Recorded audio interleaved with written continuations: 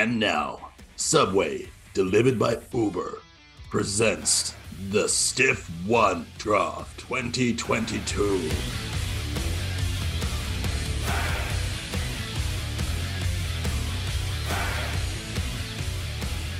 Welcome, ladies and gentlemen. We are WeWork Stiff. And this particular episode, for anyone who has never listened to our previous episodes of our other drafts, this is what we do once a year when the G1's coming up. We draft teams. My name is the Ravishing Red Rude, and I am joined by the Tokemore Pimp himself, Dr. Dave Pruden. Hello. And right over yonder is the Chocolate Moose himself, Josh Crichton. Hello. The Super Subway. Yes. Yonder. It is Christmas in the wrestling world of Japan, and we are three little boys waiting on Christmas Eve for Where's this going? to come down our chimney and the draft that is going to be inevitably another win for me. Has anyone ever won the Super Juniors and the G1, or have we ever done the Super Juniors draft? And we haven't. So no one's actually won. No one's ever done the double.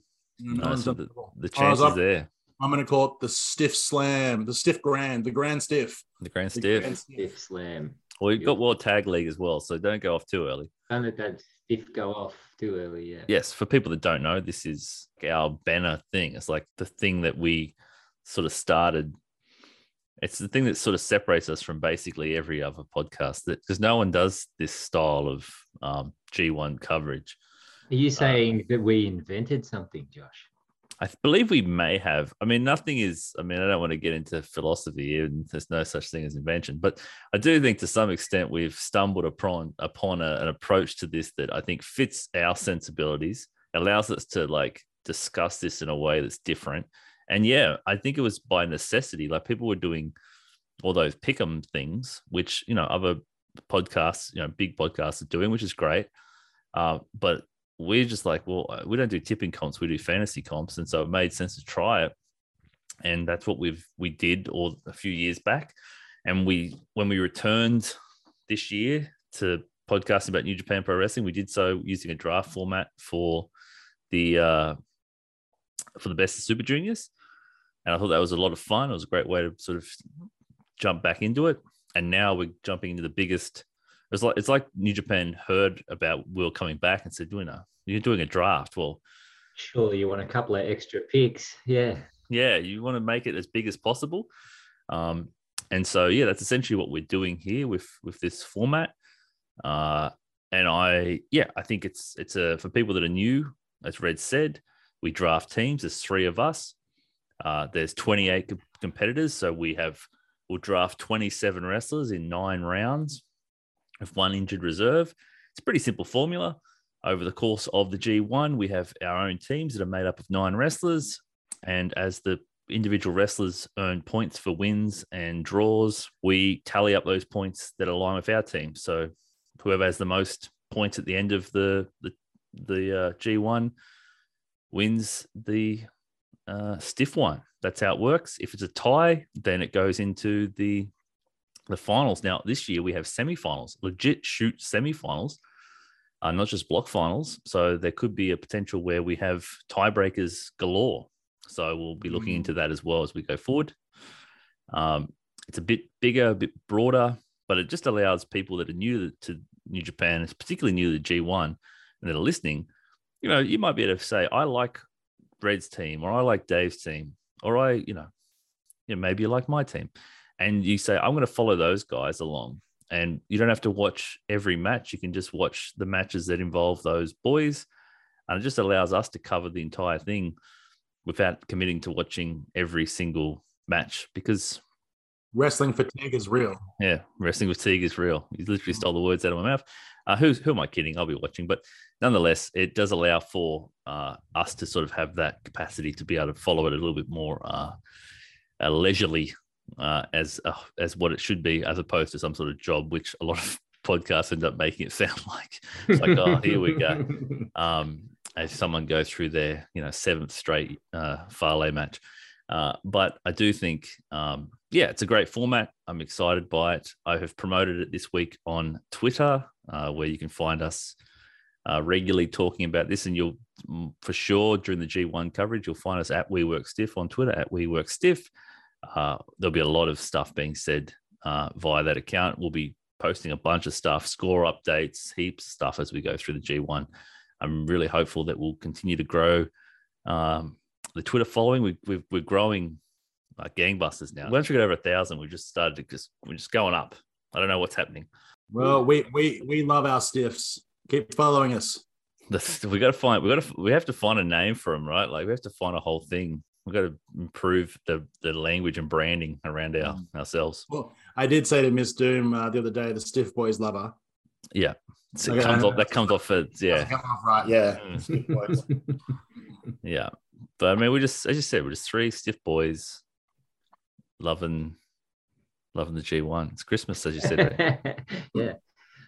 And like all good fantasy games, there is a randomizer app which determines who gets first pick each round. And I just happen to have my finger on the button as per usual, somewhat controversially, perhaps. Well, there's a trend, and for people that are new, as Red said, there's a trend. And if you're putting down money right now, put down money for Dave getting the majority of the first picks in each round. Yeah.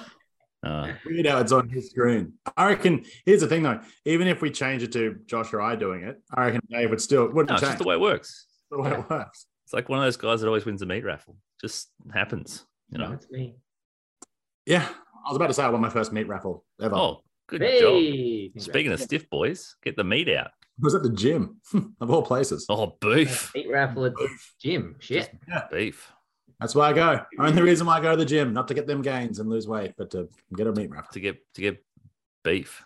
Get beef. Yeah. I wouldn't eat that. Just so you know, I wouldn't be trusting gym certified beef. Be avoiding.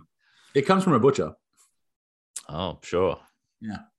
I'm sure it does. It's been sitting in the fucking common room for about 3 weeks while they're waiting to draw a winner. It's the meat raffle from the pub the week before. Yeah, some bloke at the gym won it. It was like, I don't fucking want this. I just thought I can get some fucking make some cash. That's some late stage capitalism right there. Wonderful. Some good chat in between the G1. Yeah, well, yeah. Got to get your meat on, Red. I know. Oh, we got A block to talk about, so there'll be some fucking meat raffles going on here. All right, okay, baby. All right, Dave, get your inevitable first round draft pick, please. All right, are you ready for randomizer 2000? Well, yeah. All right. David Maddock. And the first pick.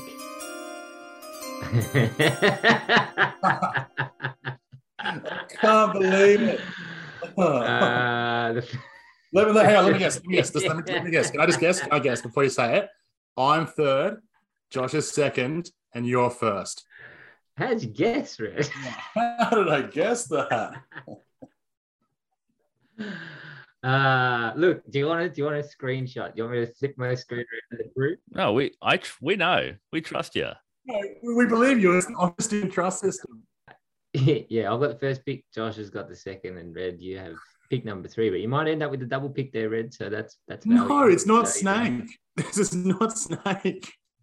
All right. Well, with the first pick of the 2000. Wow, just so we all know, it's going to be the least shocking pick in the history of picks. I mean, 2022 Stiff Fun Climax. I'll be picking Jay White. Thank you very much.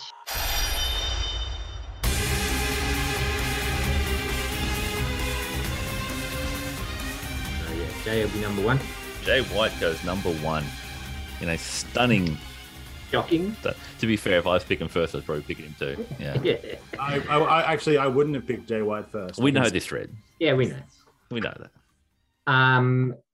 Simply because I just think he's the most intriguing wrestler at the moment.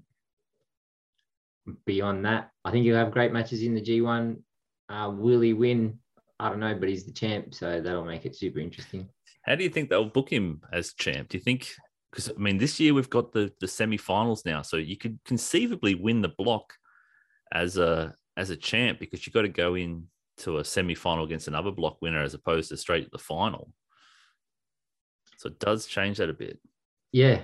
I think that's a good thing. I think that'll be fun. It gives like an underdog a chance to get through if they win the block or whatever. Or I don't fully understand how the semi-final works, but Well, it's basically A completely block versus B speculating. block, C block versus D block. Okay. Yeah. So in the Yeah. past, it used to be block A, block B. Winners take face off in the final, but because it's 4 blocks, now it's winner of each block wrestle each other in a semi. Yeah. The winner of that then goes to the final. So it just opens it up a bit more. In the past, you'd very rarely see the world champion make it to the G1 final, but the world champion can make it to a G1 semi-final. Yeah, well, I mean, I think that if that's the case, then I mean that definitely sets up a Jay White versus Okada in that semi. Yeah, but not to mention too, like if Jay gets pinned in B block, like B block's the one you want to be in. You want to be in there with the champion, because if he gets pinned, usually doesn't that mean there's a chance for them to take on? Basically, yep. Unless it's Yano. Yeah, but I mean, like imagine that Tai Chi or Great-O-Khan could pin him. So or Owens. Sir Owens. Yeah. Look, I just think that I don't even really care if he wins his block or doesn't win. It's what he does. It's what he does, and I think the story of him champ in the G1 is a fresh story for the G1 for him. So I'm intrigued by that, and to see if he does get pinned, who does, and. So he's got Tama, Ishii, Taichi, Great-O-Khan, Owens, and Sonata. I mean, Sonata's the biggest threat for a loss there, I would say. I think Tonga is too. Yeah, he could potentially lose to Tonga as well for a signature win. And Ishii. He struggles with Ishii. Yeah. But that might, I feel like that story may come to an end. Yeah, a bit of a red herring there. Yeah, as champ. And not to mention too, Jay's must watch. Doesn't matter if you whatever, like if Jay's on your team or whatever, you're still going to watch a Jay White match, because the progression of his story through the G1 is probably going to be the most interesting just because of what he's doing right now. Yeah. And he'll tell stories with all those guys. So yeah, and there's some really interesting matchups. We'll get to them as we find the guys, but some really interesting matchups with younger guys or guys that he hasn't really had a program with. Particularly Great-O-Khan. I think that could be really interesting. Yeah. Okay. Well, this is interesting. I have a couple of thoughts, whether I go the big name or I go for a bit of a run. So there was no plan B? No, I was hopeful of getting. It's more like I could pick him, but I'm like, what do you want your team? What am I interested in watching? Yeah. And I am interested. To be fair, I'm going to do it because I think he's my pick to win the G1. So, I'm going to pick Tetsuya Naito. Fuckhead.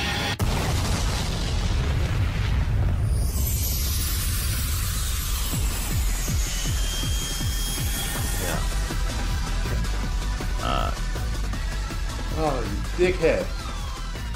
Well, I mean, you've been telling us for weeks that that's not who you wanted, Rick. So yeah, mind games, Dave. Mind games. Rhett, don't worry. There's other blocks. You can pick guys that are going to have a great run. That's the benefit of having 4 blocks. So Naito is an interesting character. I really enjoyed Naito's New Japan Cup, and I've enjoyed what Naito has done in the clap crowd era. Now, I'm not sure exactly if we're going to see the end of clap crowds. I'm not anticipating that. I've just accepted that's the world that we live in. But what he was the first wrestler I found during this whole pandemic that unlocked and figured out how to make clap crowds work. And it was introducing the roll up. The man has during that entire tournament, he never hit the Destino until back towards the end. He was winning his matches with roll ups. And what that was really great was they're conditioning the audience to just not to be able to tell when the finish was coming. And he created these really incredible near falls because he was winning matches with them. Which I think is valuable because I always found that was an element of Naito matches that were super predictable, like when he was going to win. because the sequence of moves leading to the Destino, and then when he hit the final clean Destino, that was. I mean, that's kind of New Japan main event formula. I mean, Unfortunately, that is kind of the thing, brought down from basically Okada's model, and then everyone sort of adopted some version of that. But what he did was he sort of created this entirely new thing. And so I'm interested to see coming into this G1, as I really feel like he was held back out of Forbidden Door out of an abundance of caution. I think fundamentally, I think they didn't want to risk him going over. He's just had eye surgery.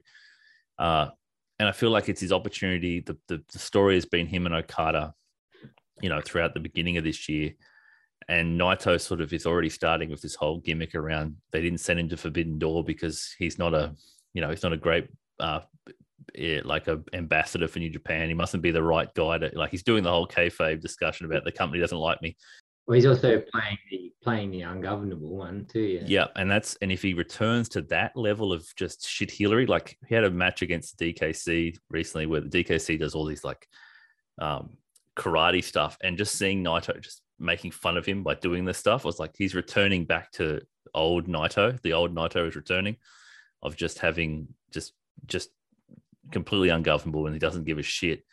And I think that could be really fascinating. Also, I just think C Block is going to be packed full of really intriguing matchups for New Japan fans in particular. So not necessarily, your casual fans, the people jumping into the G1 for the exciting matchups, but for people that have been following, particularly the rise of certain guys in this block across the pandemic, and then the guys that are the mainstays. I think this should be some really fascinating matches in this one. So I'm excited to follow him and see if he brings the roll-ups out, the fruit roll-up. I'm excited. It's a great pick. I need to apologize, Josh. My emotions legitimately got the best of me. It's a good pick. You deserve Naito. I don't deserve anything. I mean, it's just luck of the draw. Man. And I'm just happy he's gone to a good team.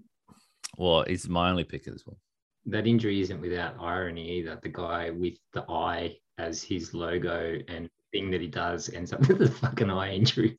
It's a risky pick because the man blew out his knee last G1. So it's sort of inbuilt for a comeback story to some extent. So I'm hopeful of that. I don't know. Like I said, I think he's either going to be booked to win, or he's going to be, he'll be booked strong regardless. I think you have to book him strong. But I'm just interested to see if he can bring that style of those styles of flash pins and see how he tells that story throughout the G1, because I really enjoyed his New Japan Cup. I thought he was the best thing about that New Japan Cup, other than Zach. I was just going to say that'll be where you see the value of Kevin Kelly and Chris Charlton is talking about that and incorporating it all together and telling the story for those who perhaps didn't witness last year's G1.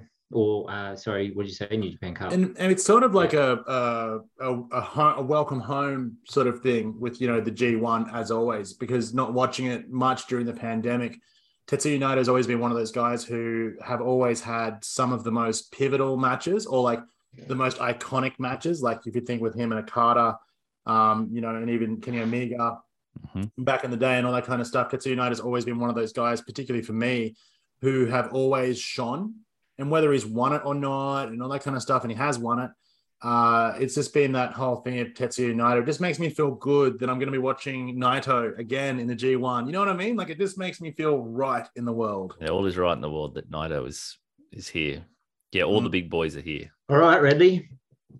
Pick 3. Are you ready to go, mate? Have you got your man sorted? Look, this is because you got... Are you swerving? Are you swerving us? You guys know me. Just when you think you know the answer, I change the question. Look, Dave, you've gone B block. Josh, you've gone C block, and it's now between A and D. And I'm just looking at who's in A and who's in D, and I'm just going, because I'm coming back into the G1. I'm looking at who's in both those blocks and going, what sort of matches? Who do I want to see the most? Dude, you got a Superboy up there still, Red. I know. I've got a Superboy. If you don't pick him, don't like it. He'll be going quick. and that's literally why my first pick is going to be Shingo. Yeah, love it, man. I like that pick for you. There he goes.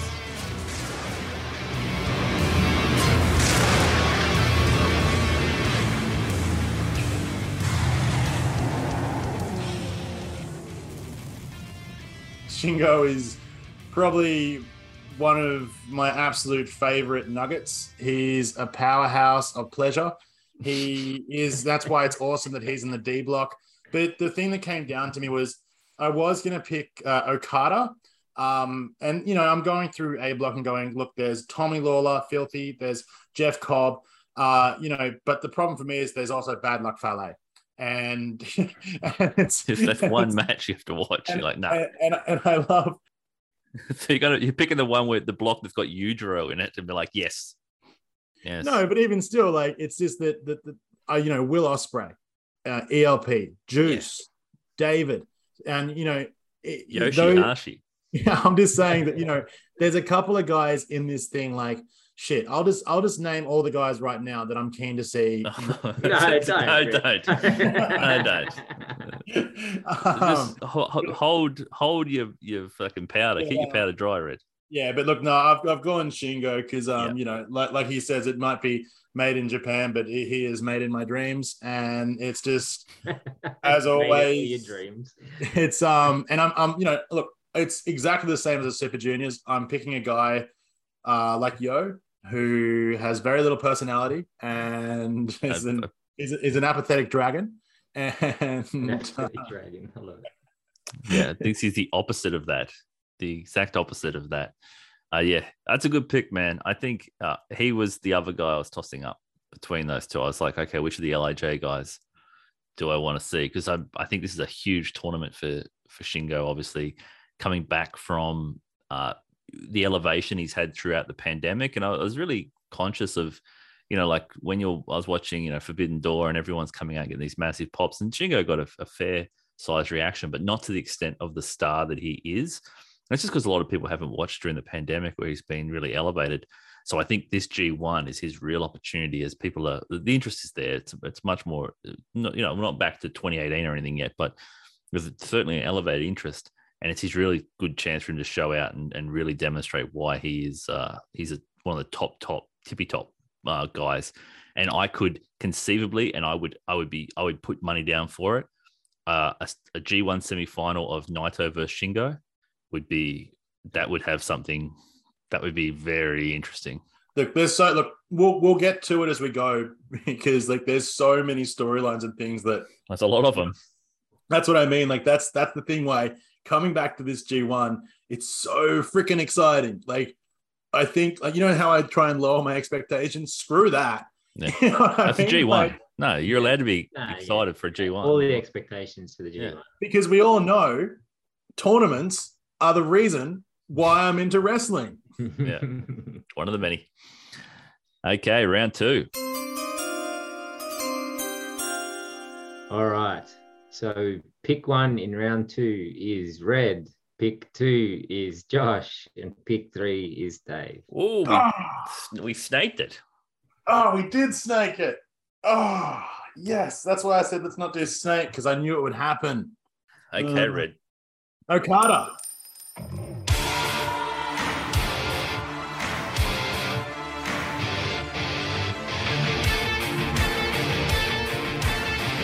Okada, straight in? Yep. Straight in. Yeah. No, there's no thinking, rhyme or reason behind that one other than the fact that it's Okada. Yeah. It's Okada. Why not take the best wrestler in the entire world, the best wrestler ever in the history of wrestling, the best there was, the best there is. Jesus Christ, we're going to get letters. Happy birthday, Bret Hart. It's just that, that's a no-brainer. I mean, fuck, I just saw another guy I want to get. Anyway, that's a good pick. Red, think about it. If you're drafting this strategy, I actually think picking 3 and 4 is the best opportunity, because you get to pick 2 block leaders. Yeah, I know. But the thing is, though, is better than us that have only got the 1. Look, I went Okada because he would have been the guy I would have picked other than Shingo. Yeah, simple as that. Think about it. I've got other guys that I was going to pick later in the rounds. But between me, I was torn between Shingo and Okada, so I had to go Okada for that simple matter. And come on, the guy puts on banger after banger. Even when the dude came out with balloons, his matches were still good. Yeah. I mean, you literally have to justify picking Okada. It's kind of like, I mean, he's no brainer. There's a massive story coming into it. Obviously, he's coming in I mean, it's a chance which is very rare. You don't see it as often. Is it Okada's? Doubtless. Yeah, well, he's a defending champ, so you're in a position where it's like he's coming in again, and yeah, we'll see how he goes. But I think he's certainly a big favorite. I am interested to see how he'll go in that block because it's such a different block. It's all these big boys, so they've sort of put him in there for the hosses. Yeah, it is a really big boy thing. Like, yeah, I mean, and you can't say, he'll get a good match out of Fale. We know that, but it's matches like Lawler. I haven't seen much of Filthy Tom Lawler outside of MLW. And Yano is good, but like Jeff Cobb and Jonah alone, you know what I mean? Like, yes, fuck yes, sign me up. I want to see Okada and Jonah so bad. Yeah, well, you're going to get to, so that's good. I'm glad, but yeah, it's Okada. I'll be interested to see if they give him the Hiromu push back to back. Just keep winning. We'll see. It's very possible. Okay. This is fun time stuff now. This is interesting. Now I'm like, I've got a guy that I think is going to get a lot of points. Do I go and pick someone who do I reach is the thinking here now. That's the thinking. Do I reach and get someone? Yeah, I'm thinking about it. Never reach if it's the guy you want. I'm going to stay. Oh, that was close. I was about to say it. I'm going to stay safe. Nah, fuck it. I'm going to say fuck it. I'll pick Jonah.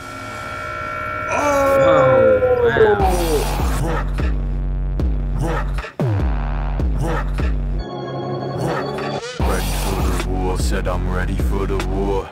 Send them to the morgue. If they step, I'll let them mourn. Ready for the war. Said I'm ready for the war. Disrespect the boy, then I send them to the morgue. Yeah. Oh, Homer. Well, this is a pick on about 3 levels. One, I'm in a couple of discords where I'm having arguments with people about how good Jonah's going to be in this G1, and I want to be proven right. I want to run around for Big W. Yeah. 2, I'm emotionally invested in an Australian competing in the G1. I think that's a massive thing.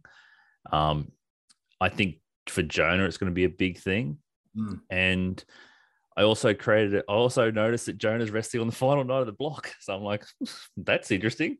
Yeah. So I'm like, spoiling someone's party. Okay, yeah, I'm like, he's going to be there somewhere. It's Farley, so he's not spoiling Farley's party.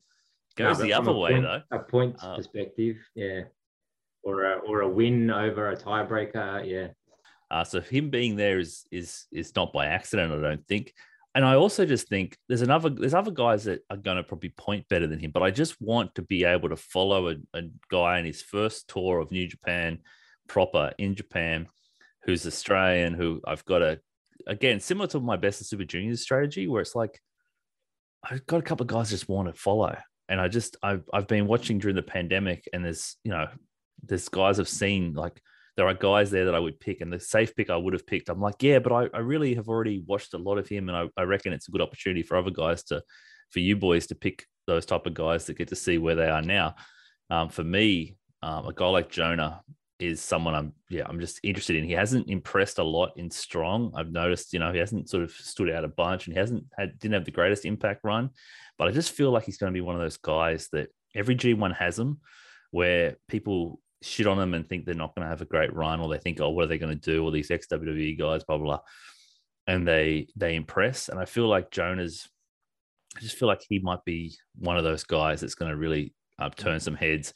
And I think it's kind of, he's the leader of the TMDK faction.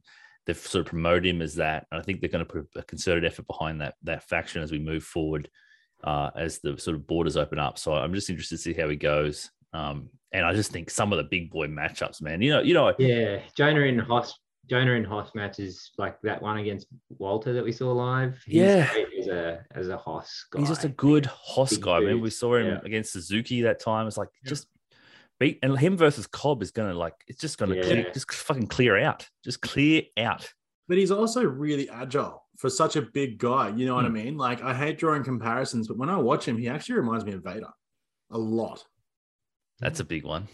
Well, no, I'm not. I'm not putting him on that pedestal. I'm just saying that he does. He brings in.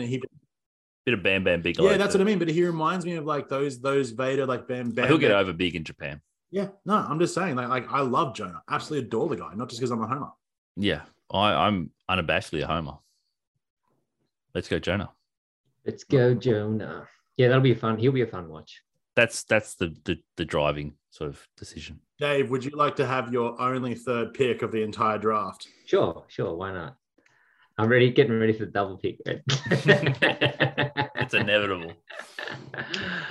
Yeah, so I'm going with the guy that I've just simply from the perspective of the second most interesting guy to me at the moment. And for the character change and what through G1 means, I'm going with Juice. Oh, he's got Jordan and Pippen.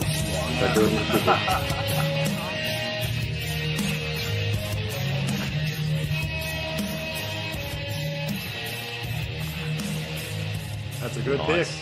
Nice. It's I don't want to jump straight into why you picked him, Dave, but once again, another guy that I haven't seen for a long time that has had this huge character change. Remember, he was about to retire, then he comes back as Rock Hard. So, and I've had Juice. I drafted Juice in the G1 a number of times. Yeah. So I am beyond excited to come back home to the G1. And Juice is another guy that I had, penciled in. I'm going to probably watch every single one of his matches because the guy's not only fucking hilarious, but he's a great worker too. Oh, yeah. He's great. Yeah.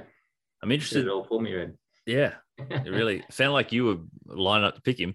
But the, I think, obviously, the push must, I feel like the push is on with Juice. I feel like there's concerted effort there to position him, even when he was hurt, to keep positioning him in story. They obviously have, they've sort of high hopes for him. And I hope the best for him because I feel like for so many years, Juice has always been the guy that is, when another foreigner comes in, they take Juice's spot, basically, whatever Juice is penciled in to be doing. Whether it's a Cody, initially it was Cody, and then it was sort of Moxley sort of getting that position and sort of Juice being the bridesmaid. And I think that there's an inbuilt story there where, he's always the number two and he's finally been given an opportunity to be the guy when he's ultimately still a number two in the way the story's telling. I think long-term is a really fascinating thing. I think character shift, how that we know what Juice matches look like we know what we've seen Juice. Now we're going to see a completely different. How does he incorporate this character into his matches? How does he, that's what we're going to see it happen in front of our eyes. The matchups that he has in there, I feel like really will enable him to turn that character up even more. Him and Ospreay, what's going on there? Phantasmo Finley is the main one that I want to see. There's probably a couple of lower tier guys there that aren't going to be too interesting, I would imagine. But there's four matchups there that I think will be super interesting. And don't write out the benefit of him kicking the absolute shit out of Yoshihashi as a heel to get himself over as a bad guy. Yeah, I think it'll be fun. So yeah, juicy boy. Just love the frame of that. I think it'll be fun watching Yoshihashi. Yoshi getting beaten up. I'm just so keen to see what's going to happen between Robinson and Finley. It's weird saying his surname last. Juice and Finley. That's just a built-in storyline. Oh, it's a strong one. Yeah, the Finn Juice explode. Yeah. No more happy beers. Sad beers. Okay. Randomizer for round 3. Okay. So pick 1 goes to Josh. Ooh. Pick 2 goes to Dave. And pick 3 goes to Red. Shocking. Red, you've got a Carter and Shingo. There'll be no one's going to relax. This is the part where it gets intense, We're round 3 of 9 rounds, Red. So intensity is just ramping up. It is a strong middle through here, though. This period is key, I think. Yeah, yeah. You know what? I let's get me cancelled. I'm going to pick. I'm picking Billy No Brains. Hey.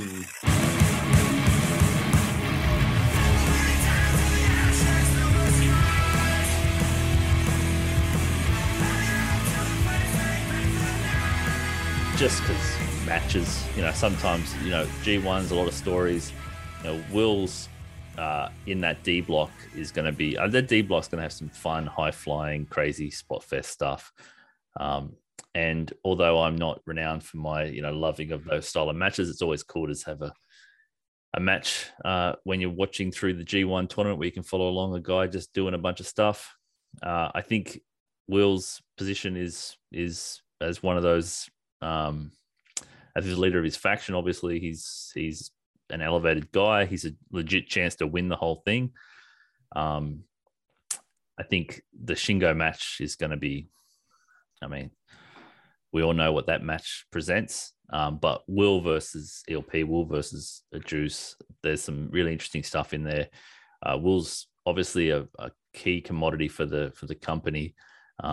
Whatever people think about him personally, I think fundamentally, what he brings is a style of wrestling that harkens back to the sort of not the spot fest, but that sort of more athletic style that sort of New Japan became renowned for in the West, I guess, with your Kennys and that. Interesting this week, Will used a one-winged angel when he's in Rev Pro. And then had the guy kick out, intentionally lifted his arm. That's classic. I think that there's he's going to, be controversial, and that's his nature. He's going to stir people the wrong way, but fundamentally, I think I think you can't deny that his matches are compelling in terms of the matchups that he has. I find them. I'm more interested to see how he goes about trying to weave narrative into his matches, because he's getting a lot better at that. And I think that that's kind of what I'm interested to see is, is Will ready to get to that level? And I don't know if he is, because compared to like a Jay, he's not at that level. And this is a really big opportunity for him, as I think will be a guy that potentially is a block leader, potentially that he's going to be sort of asked to lead that block in terms of being able to put on the sort of the main event matches of that group. I think that him and Shingo are sort of positioned in that way. So I think, be interested to see how he goes. And it's another matchup. Like Will versus Naito, it could potentially be a semi-final, same way that I think Will versus another guy could be a semi-final in that block as well. I'll be interested to see how he goes as the one of the foreign aces, I guess. It's basically him versus Jay, and who can be the perceived foreign ace. And we saw that at Forbidden Door. They were the two guys that got given the biggest shine. So good pick. Billy No Brains. Billy No Brains. Well, I'm going for the true ace of the universe in my pick 3, or the 8th pick in the draft. And I'm going the mega cunt himself, Kenta.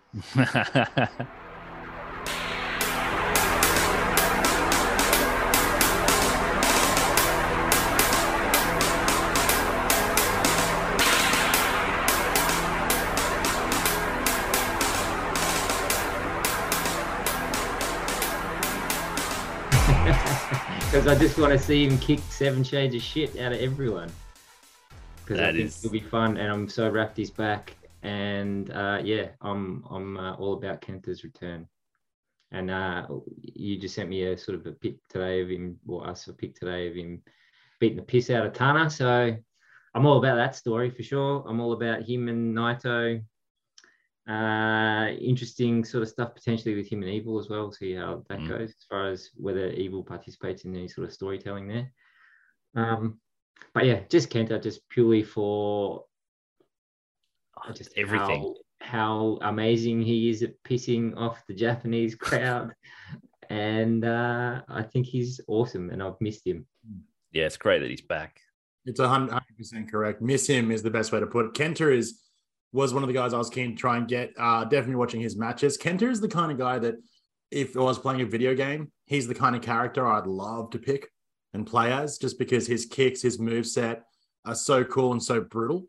and he is just such an antagonizing prick. It's great. I feel like if you're not into wrestling but you're kind of like villains, he's just the perfect prick wrestler to follow. The transformation of Kenta from the guy who everyone stole their moves off, like Noah Kenta, who could do everything, the sort of junior ace of this generational talent, to lovable, hilarious curmudgeon who will kick your head off, is something like it's gonna, like, I thought it was gonna definitely prolong his career until we started falling off fucking ladders. But there's landing on his face every now and again. Noah Kenta wants to make a return. Yeah. He's come back in ridiculous shape. He looks the best I've seen him, like in New Japan. He looks incredible. He's got, I'm a bit concerned about the gigantic leg sleeve he has to wear, but it is what it is. The guy's come back from a broken back and a dislocated hip, so let's Yeah, and he'll be keen to weave that into the story, I'm sure. Oh, and the whole story with Tanahashi is apologize for hurting me. Why won't you apologize for hurting me? It's like, who raised you? Is like just amazing stuff. And he'll push that. And I'm pretty sure his final matchup is against Tana. So that's a story that's going to be told throughout the entire G1. And yeah, and also, I know it's in Japanese, but if he's not the best promo, he's one of the best promos. His backstage promos are unlike anybody else's. And I'm super looking forward to him kind of like calling out people like CM Punk and that during the G1 as well. Like, why are you here? Kick your ass, come over here. Yeah, which he would do. Yeah, amazing. I really wish that when he says Tanahashi, who are your parents and stuff like that, Tanahashi just turns around and goes, "My dad was a heel wrestler, okay?" Very good. Just reminded me, one of the best parts about the G1, the backstage comments and segments. Oh yeah. That's a big driving factor for sure, man. Ready for your pick, Red? It's so funny. I already know who I'm going to pick. There's never a thought because I have so much time because I'm always third. But somehow you're able to pick them. So would it matter which pick you take? No, not really. Look, I'm just going to take Darling himself. Oh, speaking of backstage promos. Yeah, I'm taking Zach.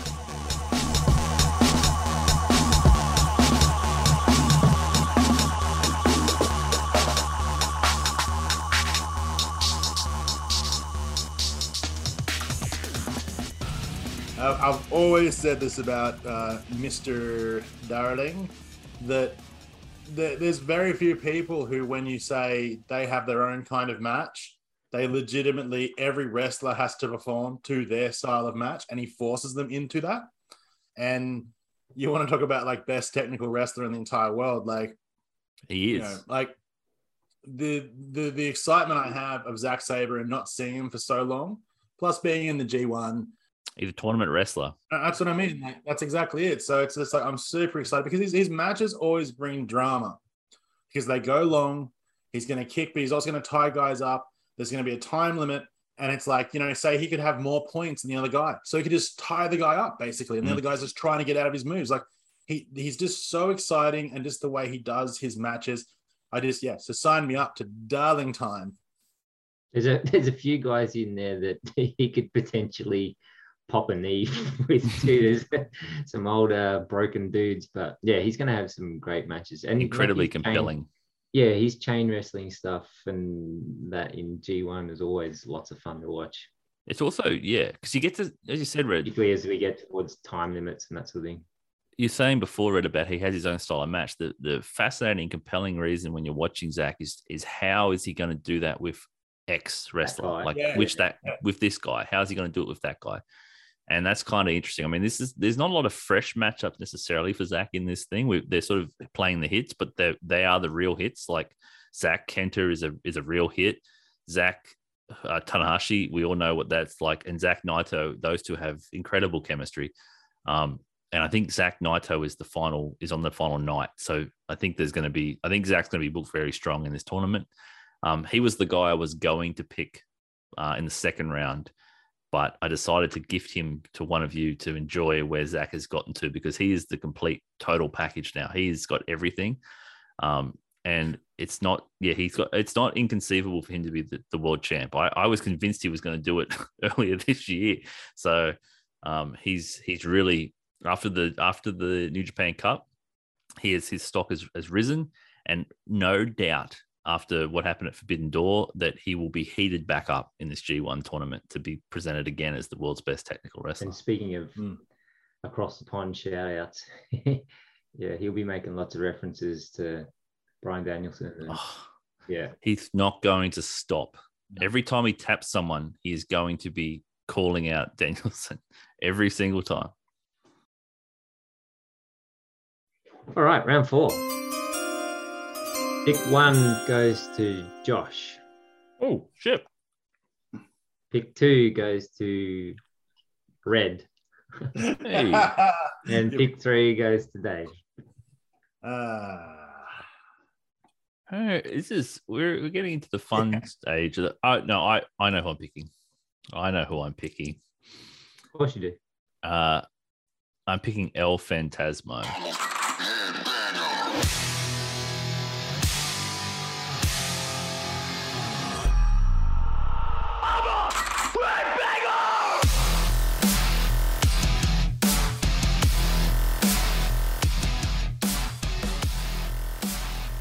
This is a classic.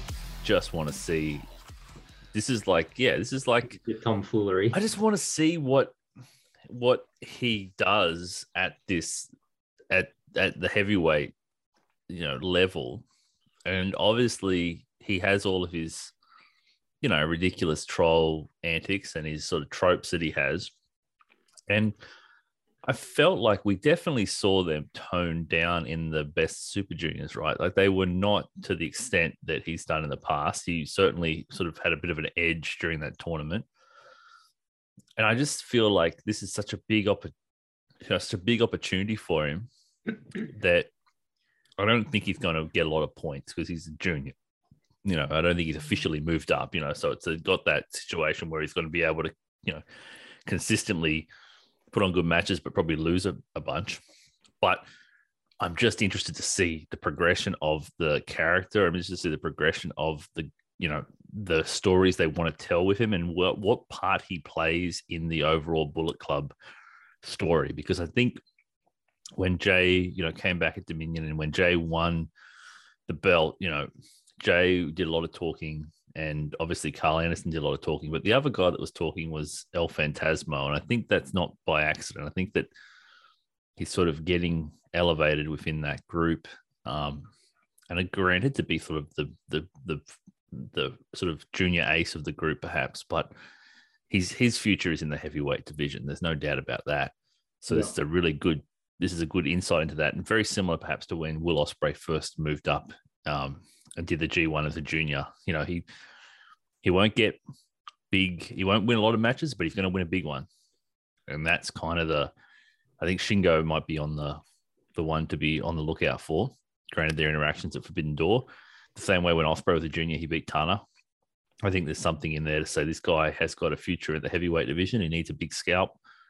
But I'm just, again, purely just to follow him, and I think it'll be fun. And his promos everything about him. He'll offer that diversity in a watching experience where you're going to get something very different. His presentation is very different to everybody else in the G1 this year. No, that's a really, really solid pick. He's going to have some absolute bangers. So that his matches are going to be goddamn fun. I mean, you think about like the matchups. Like, what about him and Juice? You know what I mean? Like, yeah, that's going to be interesting. Bullet Club stuff going on there. Yeah, but I think we're going to get him and Will, him and Shingo. I mean, those are the standout ones for me in terms of him and Ospreay have a long history in Rev Pro. So I think that could be really interesting to see how that plays out with both of them in a heavyweight tournament. Yeah. Yeah, you got some flyers on that team already, Josh. Yeah, interesting, right? Yeah, I like it. Yeah, that'll be interesting. Mix. I got a bit of a mix, to be honest. I got Jonah there too, so I got an anchor. And what an anchor! Oh yeah, it's a fair anchor. That's enough to anchor the entire G1. Yeah, that's what he's going to do. The Aussie anchor wanker. Oh, gee, well, none of that sounds flattering at all. All right, Redley. Who you got? I'm going Great Khan.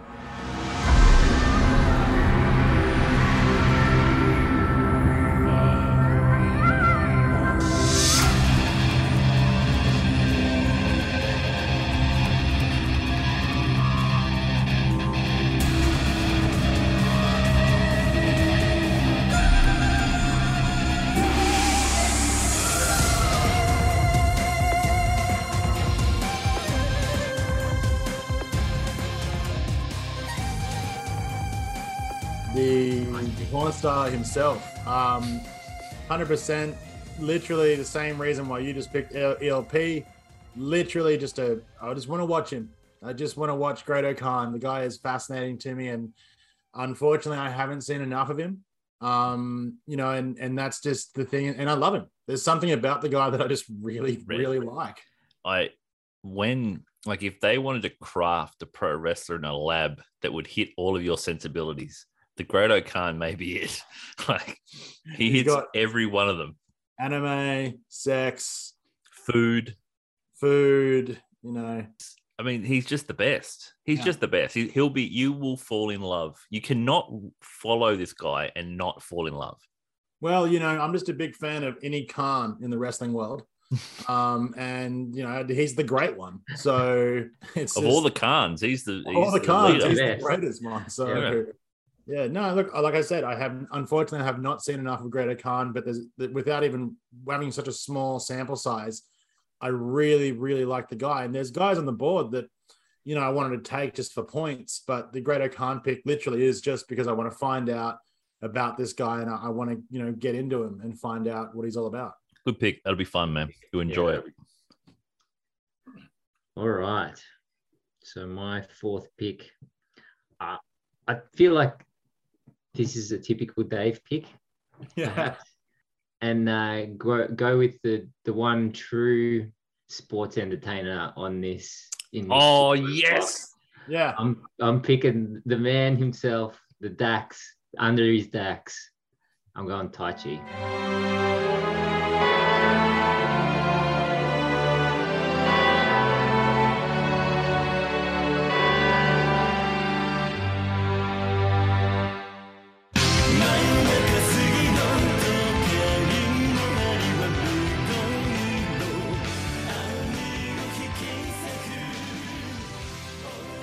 I didn't see that one coming. Oh, I saw it as soon as he said sports entertainer. I'm like, I know who he's talking about. Oh, okay, all right. The man sings.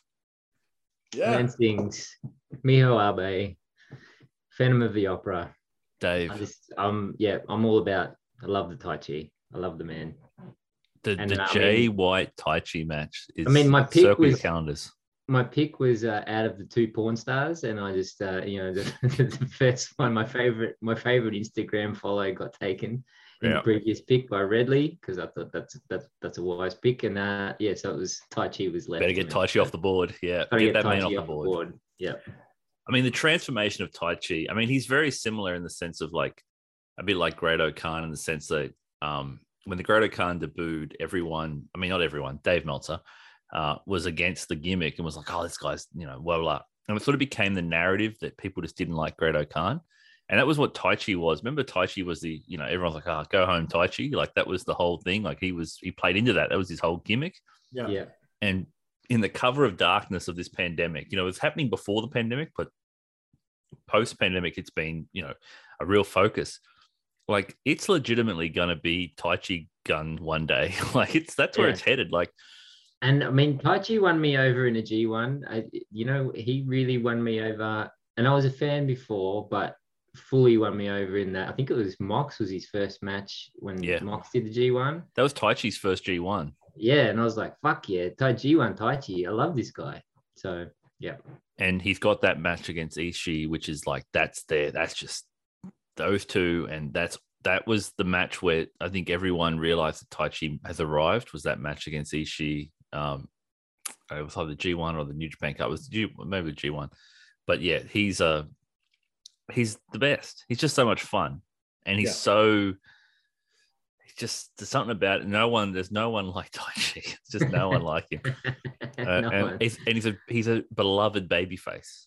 And getting to follow beloved baby faces in a G1 is always fun because of how the crowd invest in them over the course of the tournament. And the fact that Tai Chi is it's like a true baby face. I was about to say, it's crazy to hear you're saying he's a baby face. He's a beloved baby face. I mean, Chi. Suzuki Gun's a baby face faction.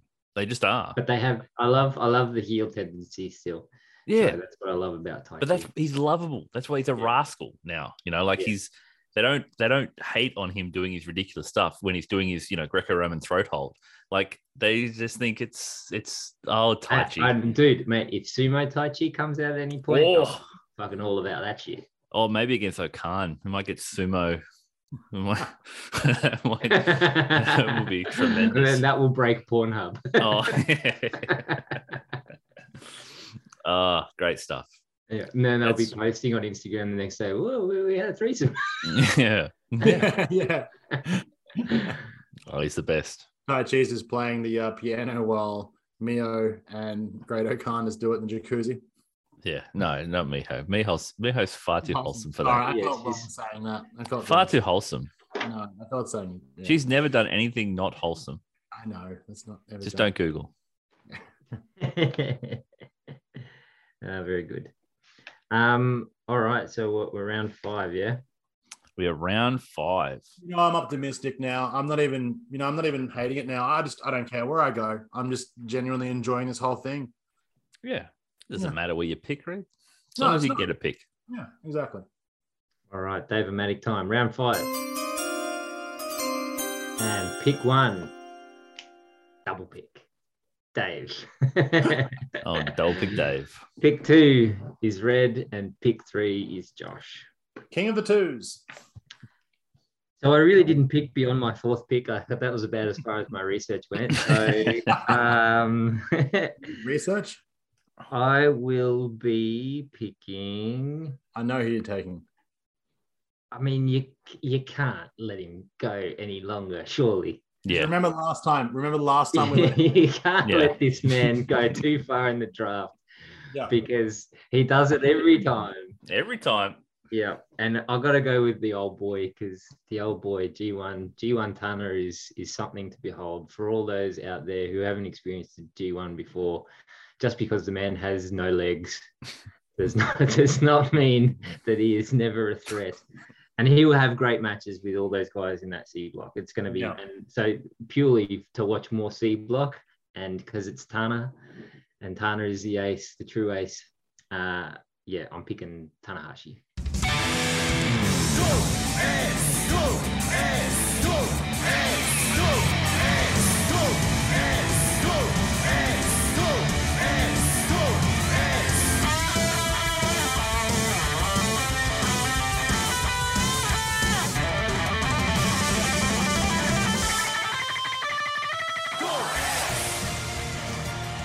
Amazing. He always slips. He always slips down. He always slips down a draft. And But- I think that year what pick did he go? Had to be like second last or It was late in the draft. I don't know if it was second last. I don't think it went that late, but it was late. it was was late. late. Yeah. And he won the whole thing. He won Yeah. the whole thing. Yeah. Yeah. And what a win too. You know what I mean? And you talk about Simpy. I don't think I've ever seen a guy get Simpy better than Tanahashi. I think coming off that Mox match, I think he sort of laid claim. People saying, I mean, he may be the greatest babyface ever to live. Like, he was able to turn the entire crowd against the beloved Mox. I mean, I would have beloved AEW. Yeah, I would have killed to have him against Punk in Chicago because I think he could have done that too. Yeah, he would turn Punk heel. He turned Punk heel in Chicago. I mean, he's something special. And I know I talked about Ospreay's Billy No Brains. It's like Tana No Knees. You don't need him to have like he knows how to manage his sort of G1. He knows what nights is nights off, and where he's going to take his time. And he's the best. He's the best. I think he's the best in-ring storyteller, just regardless of whatever. There doesn't need to be any grand narrative. Just put me in a ring and I'll figure it out. Yeah. And when shit's going sideways, when you just break glass in case of emergency. And here he comes, Tanahashi. I think, he's always the back of mind because he's not necessarily pushed as the top commodity anymore. And that's just the reality of him sort of aging a bit out, and that's the nature of this sort of process, man. Like you get older, but you know you're going to get something. You know by having Tanahashi in your team that one night in this G1, and for one night, you are going to get to see something very special because he'll always bring. There'll be one match in there that'll be like, can you believe Tanahashi? And it's and like to get Tana and Kenta, I'm just going to be these two parallel stories happening along the journey until they meet at the end of the tournament. I think would be really and you know that Tana, I don't know when he wrestles Zach, but he's going to get his knee ranked, and that like that'll be his whole story for the rest of the entire thing. It was like Zach destroyed his legs. That's a good pick. It's a really good pick. Redley, pick 5. So, I mean, like, this is just going to be fun regardless. Like, I'm going in my head. Do I pick a guy that, you know, first time the G1? You know, do I pick a guy who I haven't seen for a while? Let's be honest. I haven't seen a lot of them for a while. I'm also a lover of points. Can you get all 3 in one, Red? Get one pick. Yeah, and that's why I'm going to have to go the Yo of this year's G1, Sonata.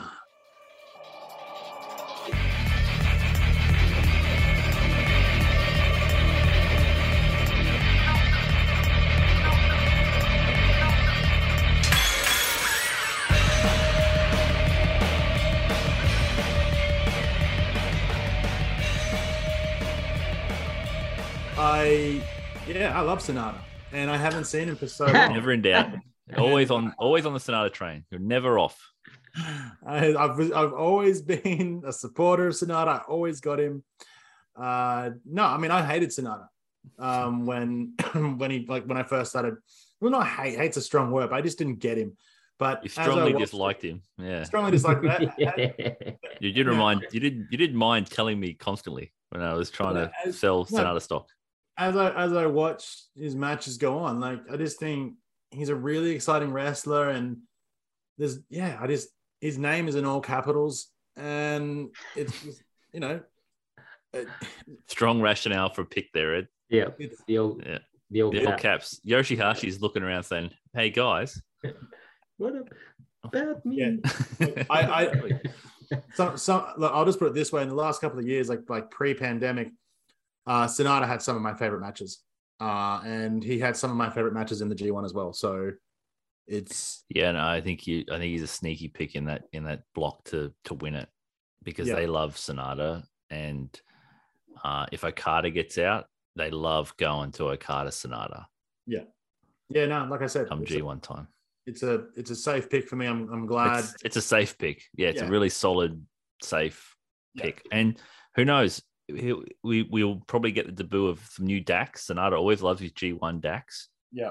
So you might get a different sort of edge to Sonata, something a little different. And during the pandemic, he's another one of those guys that has been given the ball, has been elevated, got given the US title, and has started to show more personality. He's making his whole gimmick of every town he's in is his favorite town. It's a nice little subtle thing of like, you're the best, every town, you're the best, you make the best. Not like he's got this sort of interesting, disingenuous, sort of aloof character that people find compelling. So, I think he'll be in for a big tournament points wise. And in that group, I mean, that group's filled with a lot of personalities. So it'll be interesting to see how he stands out or tries to stake a claim in that group, I think. Yeah. It'll be interesting to see. Yeah, solid, Red. Okay. Well, let's get weird. Let's. Going by, like, there's a guy there that I'm pretty confident is going to get a shit ton of points, like a shit ton. And I'm committed to, let's just hope that I get the next pick, because I'm not going to pick him. Instead, I'm going to pick, again, a guy I just want to watch. Filthy Tom Lawler.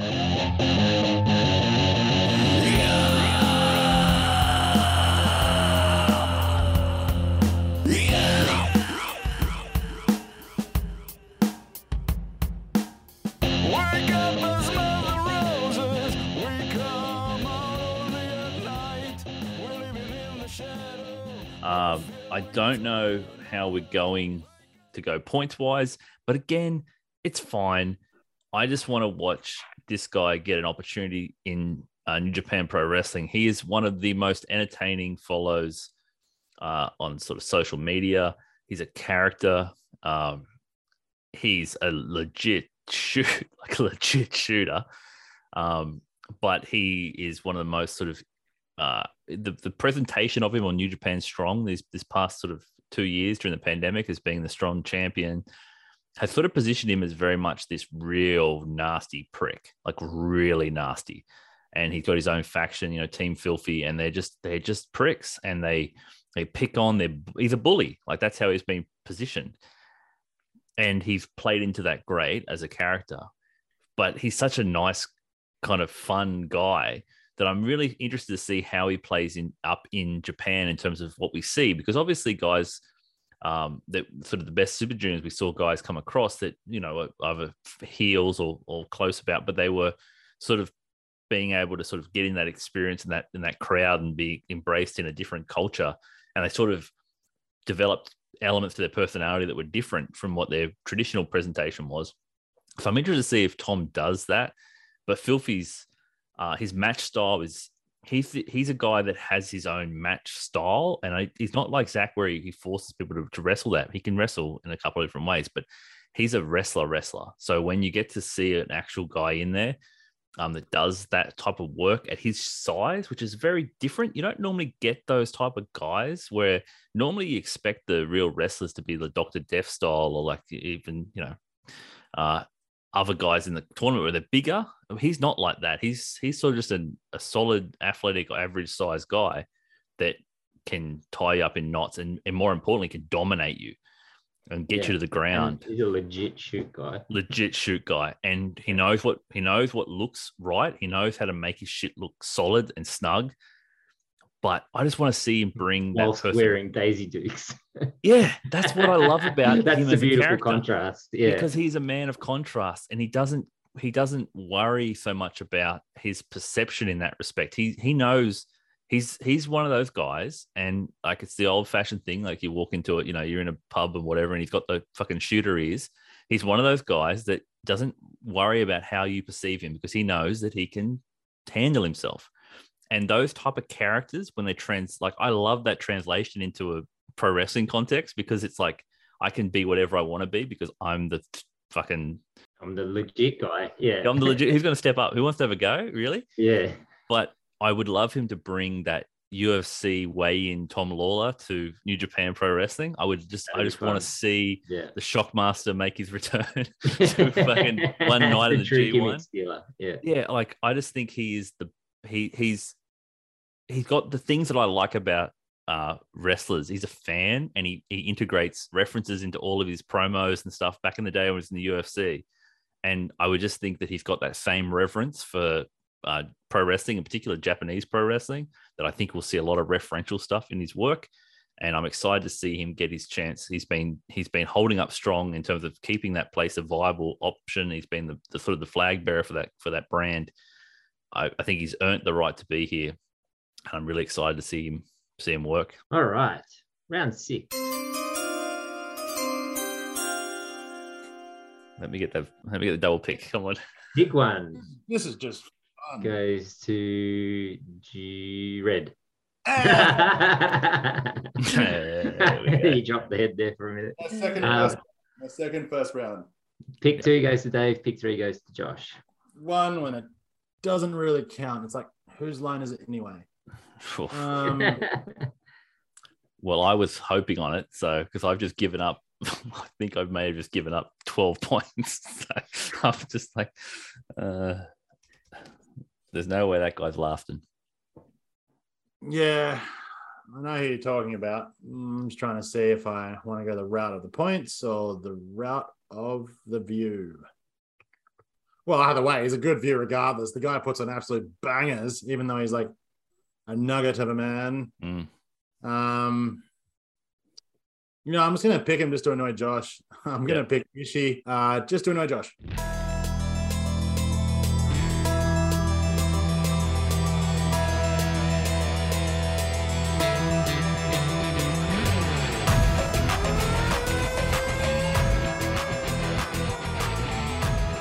wasn't the guy. Oh, okay. I'm going Ishii regardless. I'm going to go Ishii just because I've always loved Ishii in the G1. G1 Ishii is G1 Ishii, yeah. is fun. Yeah. is a real thing, and I reckon this is the year they let him win it. I'll put it this way, Red. I reckon this is his last G1. Okay. I think it's his last G1. I think he was on the from reports I've heard and from whispers around. He was on the bubble. He was the last guy picked for the G1. And had there been more AEW involvement, he would have been one of the guys that missed out. He would have gone the other way. He would have been sent to AEW during that period. So I think he is winding down. I mean, he's nearly 50. So yeah. But I mean, like, regardless, But it's what I'm saying. It's going to be his last. If it's going to be his last G1. Oh, if it's his last G1, he'll go balls to the wall. Yeah. I mean, yeah. Like I said, it's just I've never seen an Ishii match in the G1 where I was like, huh. It's always been like miss. It's exactly. It's and you think of like some of the, like I said it before with another guy, like, you know, you think about some of the greatest G1 matches that we've seen in the years that we've been watching. Ishii has been a part of, I'd say, about 80% of them. He's always in there, man. You know, yeah. He's always consistently awesome in the G1 and just has banger after banger, really. Yep, always the MVP without even getting a sniff. You know, like if you like match quality and you want to watch good matches, just watch Ishii's matches. Yeah. Like you're guaranteed they're going to be good. And the group he's in with, I think you're going to see some really compelling stuff. He's the best. He's just so much fun. Little Tomohiro Ishii, Big Tom. Yeah. Big Tom. Well, there's still plenty on the board. There is. Yeah. I think I'm going to go with a question mark as to what he is now, because I don't know this man any longer. So I'm going with Face Tama. Ooh, here we go.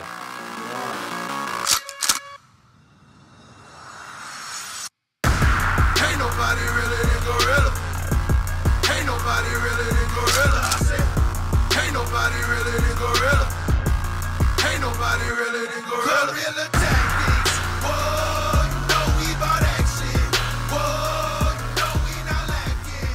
Whoa. Is this driven by an interesting, like an insight, like an instinct to want to see, similar to Juice, like a reverse Juice? Yeah. Like I always found God as a tag team extremely fascinating as far as like the heel presentation, and that they were, to me, they were kind of like the closest thing to, like, I don't know, like almost like gangster rap that there was in wrestling, other than maybe like other than fucking New Jack. But there was just like something very, very cool about Tama as a heel, and I don't have any real experience other than a brief tag as Face Tama, because I missed the pandemic era and the turn and all that sort of thing. It's fairly recent, to be fair. It's not something that's been a long run through the pandemic. It's only been a few months. Yeah. So I'm curious. This is a curiosity pick, and I enjoy those at this point in the draft. Just going for what is this? Am I going to enjoy this? Who is this man now? Because I don't know what Face Tama is. Yeah, and whether, I mean, we know in a G1 context, you know, when last year's G1 was him as his sort of coming out as he wasn't faced yet, but the crowd had already sort of taken to him as his underdog character. And he sort of really stunned everyone, because everyone's like, Tama Tonga in the G1, but, you know, hand wave him. But he got the huge win over Okada and was sort of the reason for, you know, he was sort of the big sort of spoiler in that system to sort of change the dynamic, which no one expected. And now he's like the defensive wrestler as a face. It's such an interesting dynamic. And I think it's a more compelling one, because he's constantly in peril and he's constantly having to adjust and adapt and try to survive. And yeah, I think you'll be really fascinated to see how he does it, because like the ring psychology of that is just super unique. It just doesn't exist someone like that.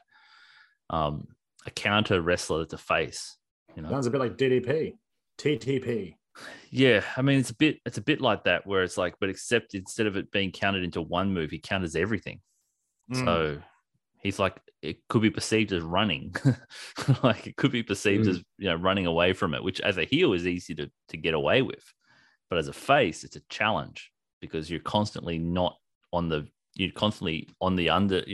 come up, Yeah, I think a matchup with Sonata will be interesting for that because they're both like high in the reversal sort of.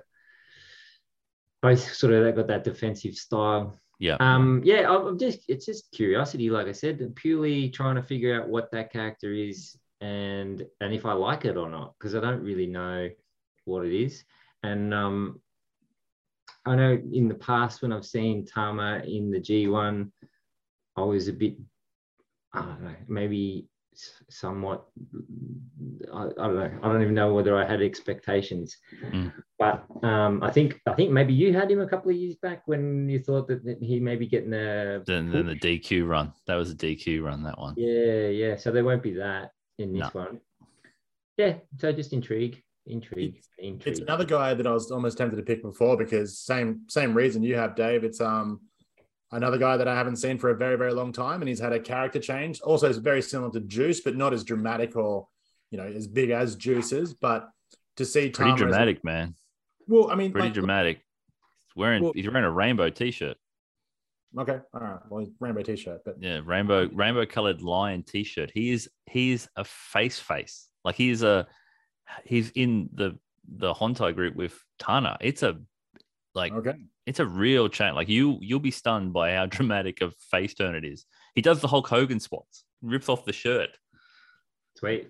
Well, he's looking pretty jacked last time I saw him. So yeah. Yep. And that's his. Yeah, it's. I think you'll be surprised at how facey face he is. Like he's 80s territory baby face. Like okay, Sweet. He's the most baby face. Yeah. He was definitely a guy when I saw him. I was like, I think I'll be checking out a lot of his matches. He's another guy that I want to see sort of his progression and where he goes as well. Be interesting when he takes on Ishii too, because and obviously the Jay White match is the big one. Absolutely.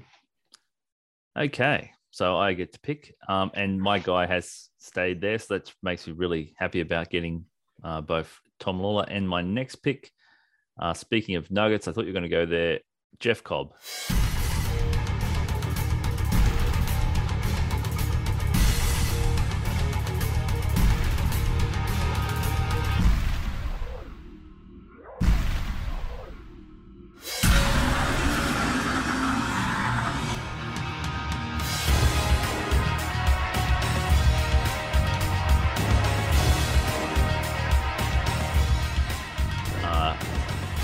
I think Jeff Cobb could be the sneaky pick to come out of A Block. Like when we last saw it, like when we were all together watching the G1, Jeff Cobb didn't have the greatest showing. Since then, he has become a top level guy and a good promo, which I never thought I'd see. Yeah, Jeff Cobb is developed. Because he's been given the ball, and he's standing next to Okan, and Okan is just a charisma beacon. He just like exudes this like weird energy, and it's sort of, I think it's given Jeff a bit of a license to be a bit more. I think he's got a lot more confidence by standing next to a guy who's willing to basically embarrass himself in front of everybody constantly. Like Great Okan doesn't give a shit, and I think it's because of his over exaggerated nature. Jeff Cobb has sort of been able to come out of his shell a little bit and not be concerned about looking, like silly, because he's got a very serious character, whereas in the past he was like the cool dude, the sort of surfing happy Hawaiian sort of gimmick. Yeah. And it didn't really suit him for his body shape and his sort of his position. Wrestling style. His style just didn't really match up. It was like fun, exciting, but it was like, no one's going to care whether you win or lose. And then he sort of came in, obviously, when the United Empire sort of switch happened, and then he had the G1. I mean, last year's G1 was as big a rocket I've ever seen anyone given. He went undefeated until the final night when he lost to Okada, but he went undefeated. Like, to start a G1 where basically by halfway through the G1, it was just him and Okada on that block. They just ruined everyone else. You're out. It's these two guys. That is as big a push in a G1 as you're ever going to get. And he lost to Okada on the final night. And this year, he starts with Okada. So I think there's something to be said there where I could very easily see Jeff Cobb beating Okada on that first night and Okada being in a position to chase him and hoping that Jeff Cobb loses to someone. And I think Jeff Cobb's going to be a push commodity. That is going to be a hoss. Like, I like the makeup of my team. I've got some flyers and some fucking just the boys. There's going to be hoss battles or in the air. It's like air and ground. They're my two areas. And I just think the prospect of Cobb versus Lawler, just think of that. Olympic level wrestler versus UFC fighter. I just hope let's go out and have a fucking UWFI match. Just fucking start rolling. Like, Cobb versus Jonah. Like, that's some beef. And I think meat. Yes, just meaty men slapping meat is going to be a lot of fun.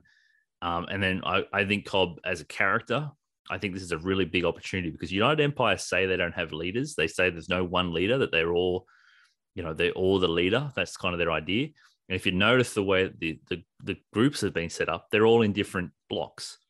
So they've all got their opportunity to sort of shine and to present themselves as they could be the guy. And I think that Cobb is one that could potentially be sort of sitting there as the opposite side to Ospreay. Everything that Ospreay is, Cobb isn't, and everything Cobb is, Ospreay isn't. I think that those two fit really nicely together and have a long-term position as, the leader of that group in the fans' perception. So, yeah, very happy that I was able to get him at this pick. Really happy, to be honest. I think he's a top-level talent.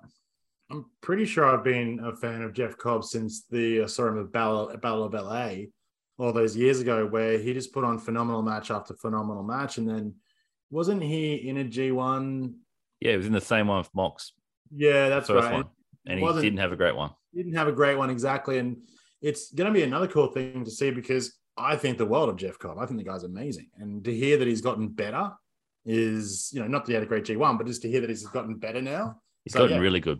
Yeah, you're 100% correct. It's going to be sensational. Power spots versus the big boys, man. Round 7. We have pick 1 goes to Josh. Oh. Pick 2 goes to Red, and pick 3 goes to Dave. Double pick. We're getting into really deep water here where it's like, this is such a big G1. You don't realize it until you have all the names in front of you. You start picking people and you start realizing, I just picked Jeff Cobb in round 6. I'm like, how deep is this fucking pool of talent? How deep is your love? Oh, it's deep, baby. Do I keep going? Do I just keep the gimmick going at this point? Like, I've got myself do it. Just pick another guy from the same block. I'm thinking about it. It's not going to be great for my overall team balance. No, do it. No, I'm going to do it because I think it's worth looking at. I'm going to pick Lance Archer.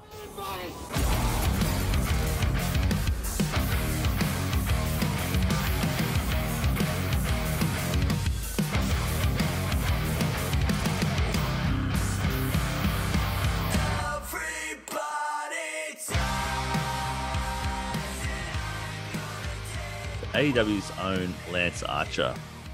I mean, we loved Lance Archer's last G1. Yeah, I mean, we didn't. great. He was. Did anyone pick him? I don't think he got picked. I think I had him. Okay, I remember he was one of those people that we said like he didn't get a lot of points, but we're like he's going to be someone you want to follow because his matches were really compelling, and I just think the position he's found himself in now, where he's gone away to America, obviously gone to AEW. Every time he's been given an opportunity, he's hit the ball out of the park. But I think he's been tremendous in the spots in which he's been given. Granted, I don't think he's been given spots. Yeah, they haven't been given many spots. There's not many spots to be given the way that company books. I mean, that's rightly or wrongly, that's the way it is. You get an opportunity when you get your chance, you better stand up. And I think he has. I think this is a really huge opportunity for him to come back and to show what he's, where his confidence is at. I'm sure it's hot, pretty high. Like I'm sure he's confident. He'll be keen. Yeah. And I think that the crowd is super invested in him, obviously from the pop when he was announced. And I do think he's also got the added protection of being an AEW guy. So he's probably going to end up with a winning record, which means that he's going to get a lot of opportunity in this tournament to sort of be in control. And I think that'll be really interesting to see how he goes. His final night matchup is with Okada, which I think is really interesting too. So I think he's either going to play spoiler or he's going to be that big monster that Okada's going to have to overcome to get through. And either way, it's a compelling story. It's compelling enough for me at this stage in the draft to be able to pick him up. I think I'm happy for that pick. And my God, I've got grade A certified beef on this team. I basically picked A block at this point. So I'll take Archer. Get set to get wet, people. Great pick, man. I've always been a big fan of like a test like guy. Uses a big boot, but really agile too. And his moveset, it was really, really strong. I mean, his matches with Mox in New Japan, they were sensational. So, and you look at like that entire A block right there, you've got big boys taking on big boys. Lance Archer is going to have a great match with Jonah, Cobb, Bad Luck even. I reckon that could be okay. But I just think Lance Archer is a dark horse in this. Just because he's an AEW, like, is he going to get more wins? Is he going to make losses? Like, what's going to happen here? Yeah, he may get the Wheeler Yutas thing where he wins. He wins one more than he loses, but he's presented strong or given opportunities to show out. And I don't see it as a bad thing. Like, I know people wanted other names from AEW, and I know New Japan wanted other names from AEW, but if Lance Archer's all you get, it's a good get in my opinion. I think he understands New Japan and what he knows what's New required. Japan. Yeah, and he'll be super keen. Keen. Should be good. Your pick, Red? Look, it's getting down to the nitty-gritties. Look, I'm literally going with the line of like, just don't know much about this guy's new progression. Haven't seen him for a long time. Just more or less keen to see what he's doing, and hopefully he becomes a boy. I've always been a fan of his. He's always been like a guy that I've liked, but just want to see what this version of him is. And I like to fight.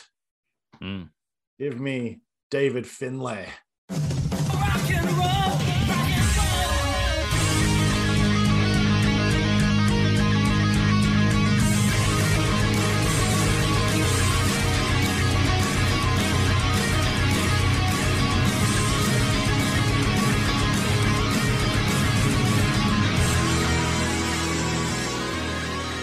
He had a tremendous match with Hangman on Dynamite. Yeah. Really good. He's got the shillelagh. This thing now. Carries that out. Look, like I said, I haven't seen Finlay for so long now. It's a huge thing for Finlay, man. Like, it's a huge thing because, I mean, you don't want to be the Marty. But it also kind of makes me feel like he's not going to really...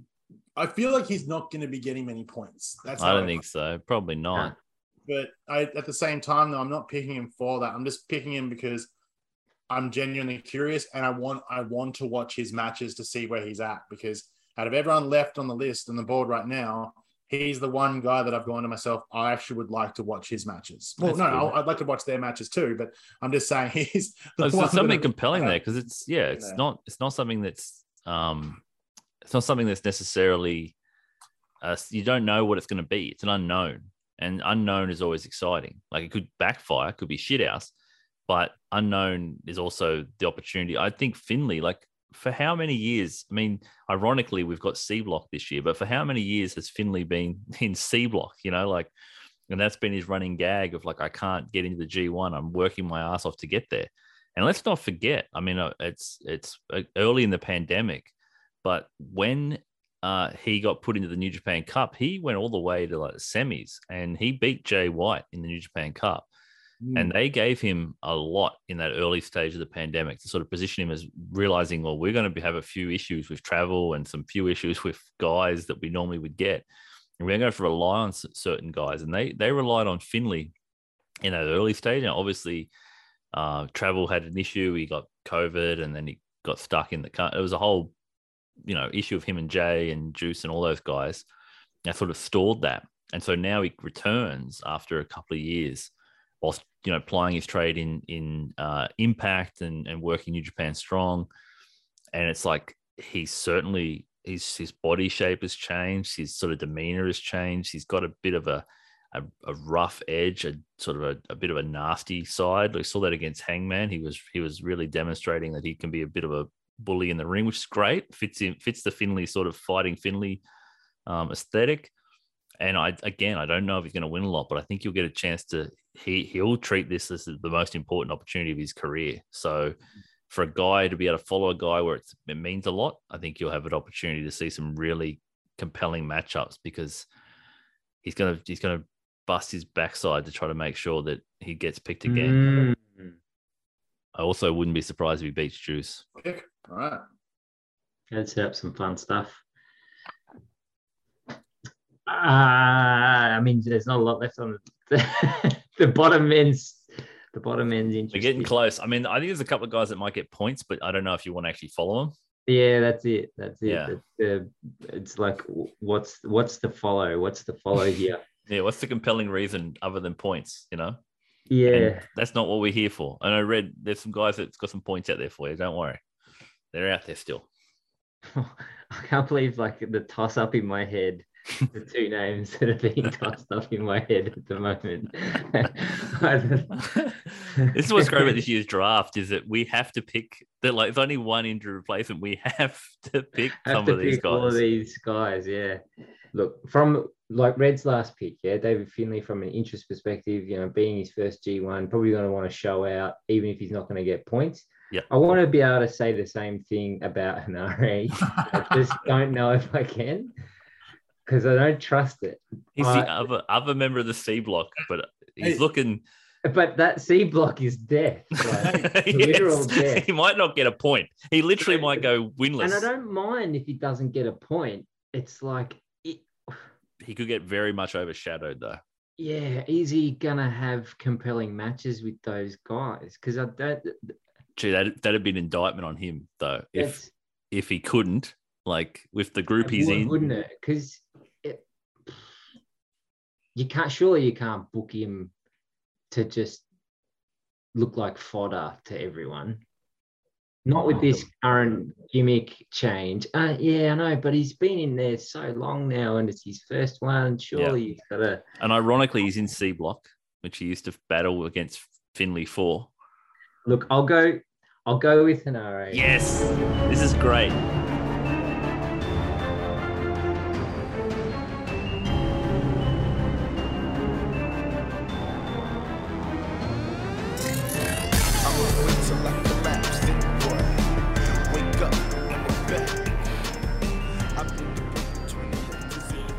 Give him I'll give him the benefit of the doubt. It's a benefit of the doubt pick.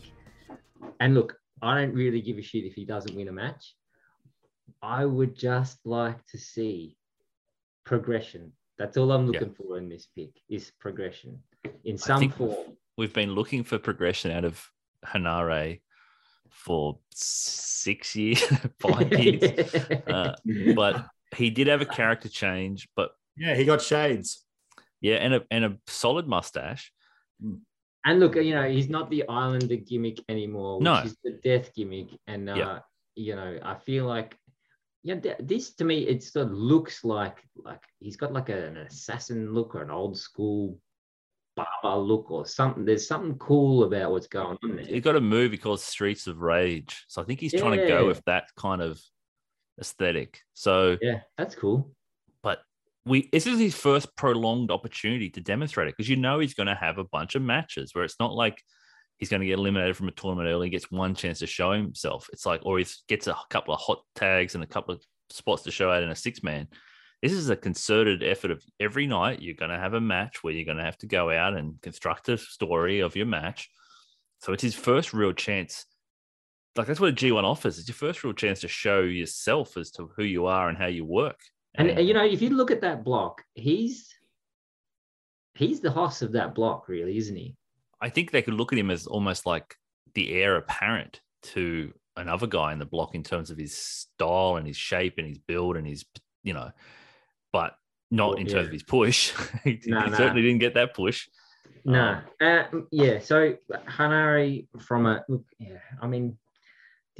these drafts for me are always about, look, I just want to see a guy who I'm interested in, just show a little bit. Like you said, is he a diamond in the rough? He could be the diamond. He could be the guy where there's no expectation. And and look, on paper, I don't like the pick at all. But I mean, there's safe picks as guys that are going to be middle of the road, but there's not a lot of interest in terms of where they are as characters. Exactly, yeah.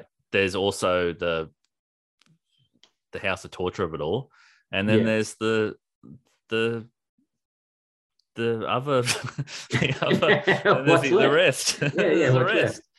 And look, I like some of what's left. I just don't want to pick it now because I'm going to have to pick it later. Yeah.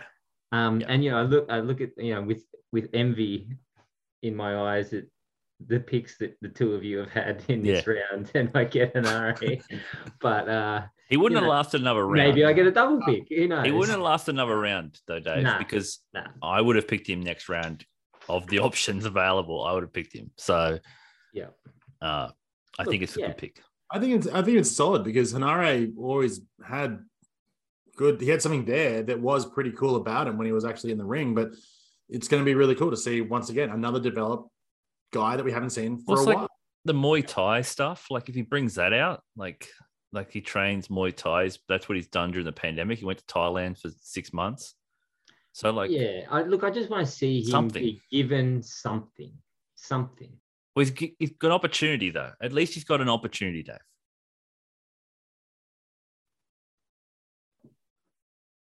I needed a hoss, or a version of a hoss, a light hoss. He's a mini hoss, a mid. He's the most mid hoss you could get.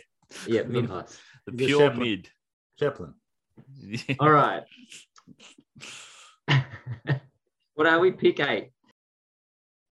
Wow, this is where the real. This is the gun separates the boys from the men. Oh, doesn't it? It's the saddest from those that enjoy their time. Round 8. I mean, you might as well start calling me the manifester. Pick 1. He did it, Dave. Pick 2, Red. Pick 3, Josh. Okay. Just call me Malcolm in the middle. You're not the boss of me, Red. Now where do I go? Yes. Instantly. It's like the death double pick.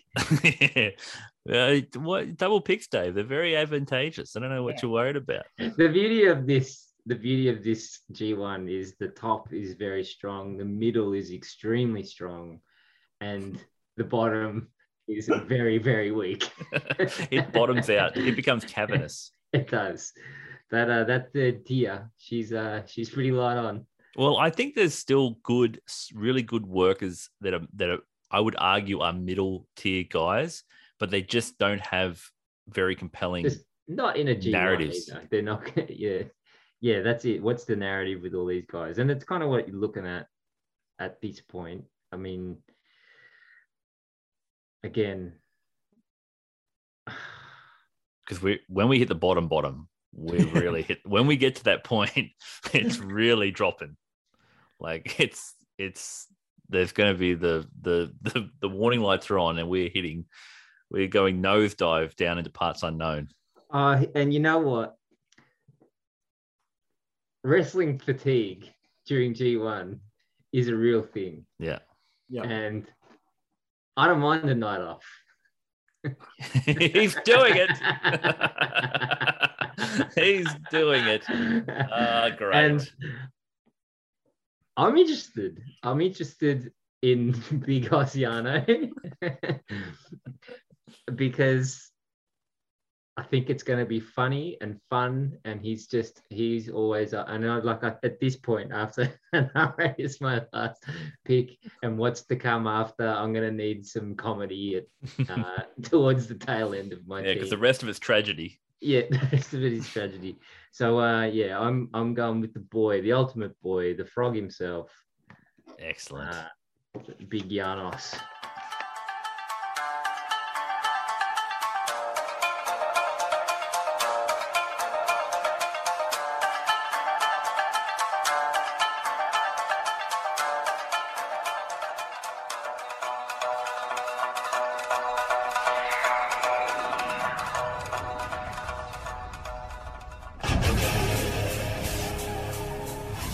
Great Janos. Maybe he'll do what he's been saying and Fair play. come out legit fair play Yano and start shooting on all the boys and show Oh. them who the real true big hoss is. Imagine him Highly versus unlikely. but versus Tom Lawler, where he's like, I was a shooter too. I was once a shooter. Yano just decides for one night to bring out shoot wrestler Yano. Not to mention too that Yano has one of the greatest moments in G1 history when he legitimately was doing the wrestling thing and he would get a hip toss over. Like people were going crazy for the most basic of wrestling moves from Yano. Yeah. And it was legit. Yeah. Like If you're a he great comedy he's very wrestler, that's what you natural. can do. Yeah. It was, Red. It was an amazing like we saw it this week. I know Orange Cassidy did the exact same thing to build a body slam. Like if you can convince people that you're just like this comedy guy and that you don't do anything other than low blows and roll ups, a hip toss or the belly to belly. The belly to belly might be the biggest pop I've ever heard in my life. Mm. Like he was. And too, there's something intriguing and endearing about Yano in that big hoss block. I think that's going to be fun to see. Oh yeah, He's Pissing the off. ultimate contrast to that block. yeah. Look, he went to Forbidden Door. He watched the entire show, so he now knows what wrestling is about, and he's come back with all this knowledge. Yeah, he knows what American Book big me. hostile. Book me next year in the main event. Yeah, Yep. that's what he said. He's got the motivation has come out from seeing all those guys not being booked on that card. He knows what he has to do. It's going to be Yano Kingdom, night one. Yep. Yep. So yeah, Yano. That's not bad. No, That's not good, bad. but It's a it's bit not of bad. no, but it's at least it's something. It's a bit of fun. It's something. You need to see everyone's like. I mean, we're gonna get a card of Yano. That's gonna be just That's always interaction. fun. Yeah, that's always fun. All right, Red. Okay, Red. It's not easy, is it, Red? I'm going to go Yujiro. Big, huge. Oh wow. You make me feel so good. That was amazing.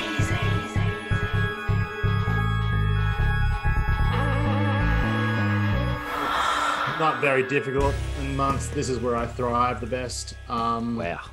Out of everyone, out of picking everything, I've just always liked Big Huge, and I've always thought that he does stuff in the ring. Like he's a good worker. He's solid, and he's probably one of the most underrated guys in New Japan now. And I think everything about him is just absolutely brilliant. He's got great gimmicks. He's got great music. He's got great moves. Yep. He's really, really good at everyone he works with and How many against. caps? How many caps are you wearing at this point? I'm just saying that, you big out of everyone there, like, there's a Out of everyone there, The better of the Takahashis.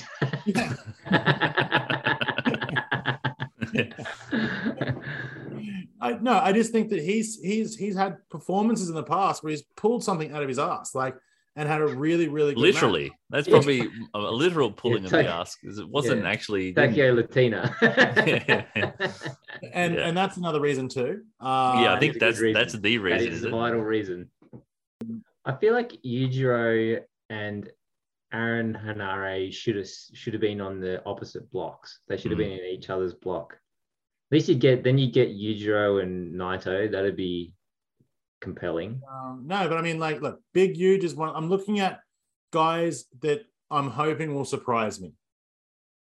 I wasn't going to pick Evil, man. Like, I am.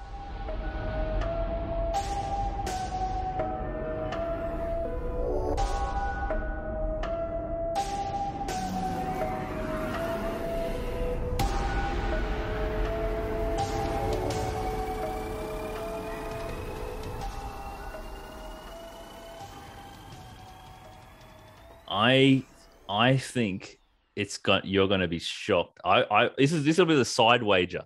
Who's going to have the better, more compelling G1? I will put money down or Evil. that Evil will be more interesting, because here's the thing: Evil's in Naito's block, and there's something to that. We have this. They did their little run, and it didn't get. They didn't get out of it what they needed to. Hiromu got more out of Evil than Naito did. And I feel like Evil's a spoiler in this group. I like the story of Evil versus Kenta. I think there's a Bullet Club shenanigans that's going to come in there, because House of Torture has never been involved in this stuff. But importantly, Kenta was sort of kept away from a bit, and then he was sort of brought in as this other guy, and he's sort of been, who am I with? The bearded man. I think that'll be interesting and compelling. Evil versus Zack Sabre Jr. has always been interesting. So I do think there's actually a bit of interest in Evil there from the Bullet Club side. That's the interesting part I'm interested to follow. So I'm picking Evil, not only just because I think he's going to probably have a decent sort of middle of the road G1. And at this point, I'll take a middle of the road guy. But I think that Bullet Club story, Bullet Club are getting pushed hard. And I think that Evil's going to be positioned like the story. The talk was for a lot of the pandemic that they were building to an Evil versus Jay feud. That was ultimately a story they wanted to get to. Now, I'm not sure if they're going to go back to it, or if they've just gone past it and they're saying Jay's going to be there. Please don't go back to that. Please don't do that. No, exactly. But I do think if they're going to do that, they have to elevate Evil. They have to find a way to make him compelling. And the thing about it is, Evil's sending him to Noah or Gleat or something. He's been at Gleat. He's been working Gleat, yeah. Because the thing about it, and no one wants to talk about it, is that House of Torture is over in Japan as a mid card comedy heel faction. They're the bad guys. The New Japan audiences like that style of that sort of interference, sort of when they're pegged at that level. When they go up to the heavyweights, the main events, that's when they get the blowback. People are like, no, we don't want that in the feature matches. We're happy where it's at. So if they want to move him, I'm interested to see how they adapt that character. I don't think they will. I think it'll be the same old Evil, the same way that Show was in the Best Super Juniors. But there's part of me that thinks there could be some progression in this, in particular him with Naito and him with Kenta. I think those two are worth watching. And of the matches that are the characters that are available at the moment and where they're at, I don't think there's anyone else that has the potential upside of character progression at the moment. So I would pick him just purely to see how he moves that character, where it goes. And expectations are in the fucking mud. So anything's but positive. Final round, boys. It's a fun. You can feel the excitement in the room. It's palpable. It is palpable. It's more like musical chairs at this point. Yeah. Like who's going to be left? Round 9.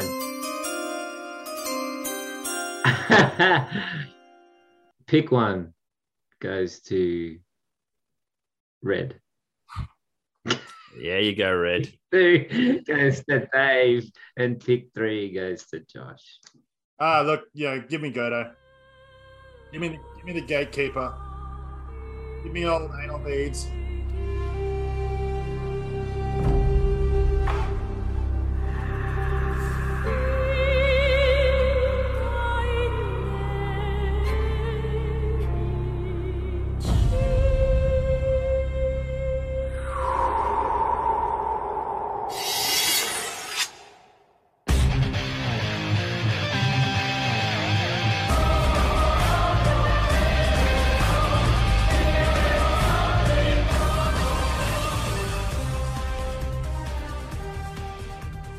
I think Goto is unfairly maligned because I think every year he's very much like Ishii. The G and G1 stands for Goto. Like when he turns up. I don't want to be disrespectful to Goto. I was going to pick Goto before Yuji. I took Yuji because there was a curiosity there that I actually wanted to watch his matches. Goto, he's one of those guys where I've watched for a very, very long time. And I'm just going to be dead set honest. Sometimes I can find his matches to get a little bit boring. Like that's no knock to him. He's a great wrestler, but some of his matches can be fucking bangers. Absolutely. He does have all the moves. That's what I mean. It's just, but like I said, I've had in the past, sometimes watching a Goto match, I can just lose interest somewhere in there. But at the same time, he's got some amazing power moves. And he really, really does bring it, and he can get the crowd into quite a clap. So yeah, I'm pretty keen to actually Coming off a good match against the Bucks too. Yeah. So yeah, I'm pretty keen to have Goto as my final pick. Oh, I mean, if that's your final pick, I mean, granted, you picked, that's a good pick. You picked Yujiro the round before, but as your final pick to be Hiroki Goto, you got to say, man, the G1's doing all right. My final pick, I mean, of course, I'm going Simpy Boy, Junior Simpy, the Simpy Tatana's little Simpy. Yeah. The little train that couldn't. I mean, always compelling to watch. Yeah. And in a G1, like, I mean, yeah, he's just, I feel for the man. Oh, Yoshihashi.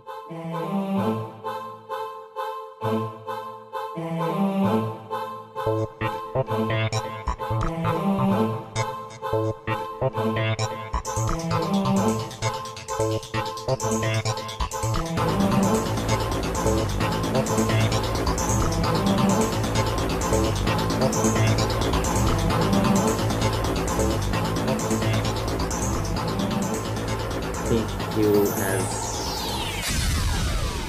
an uneventful G1. but I enjoy watching Yoshihashi from the perspective of like the crowd interactions that he gets of no response, and then eventually they start cheering for Yoshihashi, and it's like it's a feel good story. And I've got a bit of a mix of all things in my team, and you know, I need a feel good story. I need a comeback kid. So yeah, Yoshihashi. But I mean, like, imagine this: there's a realm where Yoshihashi ends up getting wins, and there's a potential for him to make it to the semi.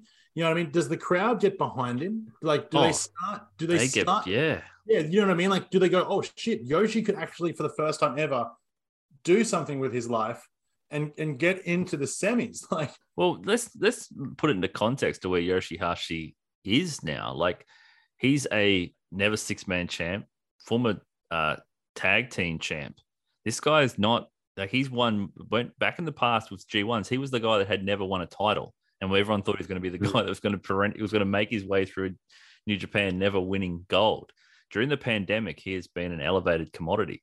So, like, I could conceivably see him winning more matches than Finlay and Yujiro. I could see him, like, when Tasma, I could see him winning, like, being 50-50 in that fucking block. Like, I could see that out of Yoshihashi. So, like, and same with Goto. Both those guys have had that push. So, though, at this point in time, they're great picks in the last round. Like, really, really good picks in the last round. It's just they're not all that compelling of characters in terms of they have their spot, and they play a role in New Japan's hierarchy, and they have stayed there for a long time. And they are what they are, and they don't really deviate. Yeah. No. And it works in the context of helping others, and that's a really important role that they play. But in terms of compelling enough to follow them, it can be a bit of a challenge.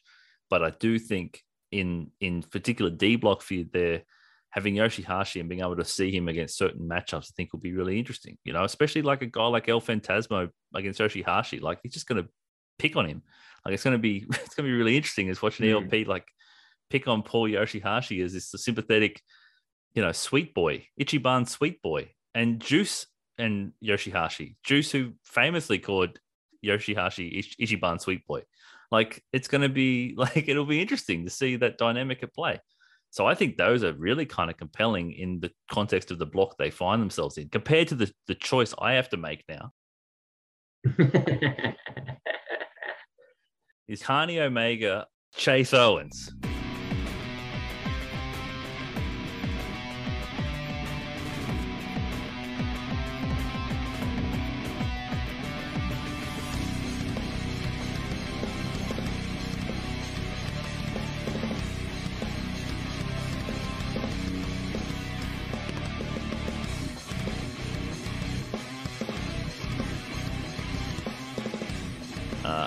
I had to watch this man for 32 minutes wrestle Toru Yano in a handcuff match for the KOPW during the pandemic when no one could cheer, and I will never get that time back.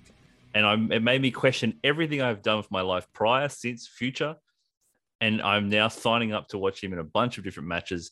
The only joy and satisfaction I will get out of this is hopefully watching him versus Jay White. I understand the Bullet Club stuff. I'm sure they'll push that narrative through, and hopefully there's something else tangentially connected to Chase that'll make me interested in following his story. That's all I can hope for, is there's something Bullet Club related that will be compelling. Respect the man, understand his role in the company. His role in the company is to put over other guys, and his role in this group will be to put over other guys. And I understand that function. It's just at this point in the draft, it's just that's what he's there to do, is to help guys get over. But I don't think when it comes to New Japan Pro Wrestling as a G1 presentation, that when people come to watch that when they see a guy like Chase Owens on their screen, they go, oh, is that the best of the best? And that's kind of the situation that I think him, Yujiro, and Fale kind of find themselves in. I think they're all basically the best of the rest. Well, should we have a rundown of everyone's team? All right. Red, your team is Shingo, Okada, Zack Sabre Jr., Great-O-Khan. Everyone's first four picks is awesome. Sonata, Ishii, David Finlay, Yujiro, and Goto. You were going great until you picked Yujiro. If you just pretend that Yujiro was picked last, then your team is very, very solid. And Josh, your team is Naito, Jonah, Will Ospreay, ELP, Tom Lawler, Jeff Cobb, Lance Archer, Evil, and Chase Owens. That is a very eclectic mix. Yeah. So when I hear that back, I'm like, I think my second half may score more points than my first half, but I think it's an interesting squad nonetheless. Not as many top guys. Red, your squad is packed full of top guys. And my team is Jay, Rocker, Juice Robinson, Kenta, Taichi, Hiroshi Tanahashi, Tamatonga, Hanare, Yano, and Yoshihashi. That sounds like a fun team. team. Can I ask a question before we go? Yeah, sure. From your team, other than like your top guy, who's your dark horse fave pick? Ooh, it's like the guy that you're really glad you got. Yeah. Other than your first pick. Great-O-Khan. Yeah, Great-O-Khan. Yeah, hands down, just because, as I said when I picked him up, he's one of those guys where I want to see more of him. I know I already like him, but now I want to see more of him. I want to become great with Yo-Khan. Yeah, I'm torn between two picks. Chase Owens and who else? Yeah. It's between ELP and Tom Lawler. I think between those two guys, I'm going to get to see something new, very new. Like in the middle portion of to get a guy like Lawler, as I explained before, I'm really excited by the potential that he could have to bring that bully style to New Japan, that character, and just a couple extra flourishes of sort of nuance and reference. And ELP is just the unknown of what does he do at this tournament, and the opportunity he has to show out doing back-to-back tournaments to really quite grueling. So I'm really happy. They're the two guys I wanted Jonah, Lawler, and ELP.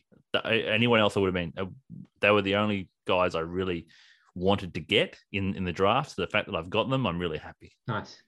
How about you, Dave? Mine would be Kenta, because I think I had Kenta when he first came to New Japan in that first one, and there was the New Japan fans didn't really know how to take Kenta, and he wasn't, I guess it kind of like what he is now wasn't fully formed, and we weren't really sure what he was going to be. And so much has happened with him, like the classic sort of sitting on Shibata, and then the Wrestle Kingdom thing with Tanahashi. So to get Kenta coming back, and I'm a huge fan of when wrestlers go like mega cunt, and I just want to see Kenta be mega cunt. Yeah. Cunter, bring out Cunter, please. I know I've just said cunt like 9 times, but It's Australian podcast. it's Australian. Bring out the Cunter. I love it. Yeah. So he was the guy I really wanted, and I really wanted. Well, of course, I wanted Jay, but I really wanted Juice too. So, but yeah, Kenta was my dark horse that I was really after. It's nice to hear that ultimately, like, we have these massive teams, but that if we had guys that we were really keen on getting and were able to get a few of them at least, then they're the compelling stories. They're what drive the interest in the G1, is having those guys to watch every night or every other night, because the schedule is going to be really different this year, the way it's booked out. So it'll be really interesting to see. It'll be a lot of diversity across the shows. You know, they're basically every block's on show at night. You know, each night they're basically splitting them up. You know, an A block, B block, C block, and D block match every night. You know, that's kind of how they're doing it. So it'll be really interesting to see how the fatigue goes this year with that format as opposed to the traditional format. A lot of matches. It's actually less. It's less matches. Yep, it's actually less matches. But it's a bit of a misnomer when you look at it. You go, oh man, it's the biggest G1 ever. It's like, well, it's kind of made it a bit easier for the guys because they're not wrestling as many matches. They don't have to wrestle 9 matches. They don't have to wrestle 6. But it's a lot for us to watch. Yeah, but it's still less. Yeah, it's more than we normally would watch because you normally have the less number of guys. But aren't we keen after being this away from New Japan for so long? We actually have a G1 that we're covering. This is what we do best. Super keen. This is our thing. Yeah, it's awesome. Yeah. I mean, that's probably sums up why we're in the position we're in. Like, why my team looks the way it does is because, like, I've watched the last couple of years. I'm looking forward to the guys that are coming, like, bring in the reinforcements. Yeah, something different. Yeah. Whereas I got to see Chase in the G1 last year. Just when you thought it was G1, it's time for fun. Thank you so much for listening to this draft, the inaugural Stiff Climax. It's not the inaugural. We've had ones before, the 4th or the 5th. But if you're listening to the first time, it's your first time. Your inaugural one. Yeah. Yeah. I've never won one. Is it going to happen? We don't know. The team looks pretty solid, Red. Hey, all I'm saying is that I'm just hoping everyone who listens and comes along with the journey with us, like Josh said before, let us know which team you like the most, who you're siding with. Just let us know. We want to be interactive with you guys. Yeah, I definitely am not going to win the internet because I have both Chase Owens and Will Ospreay in my team. So I have no hope of the internet liking my team there's no one, whatsoever. There's no one on the internet, mate.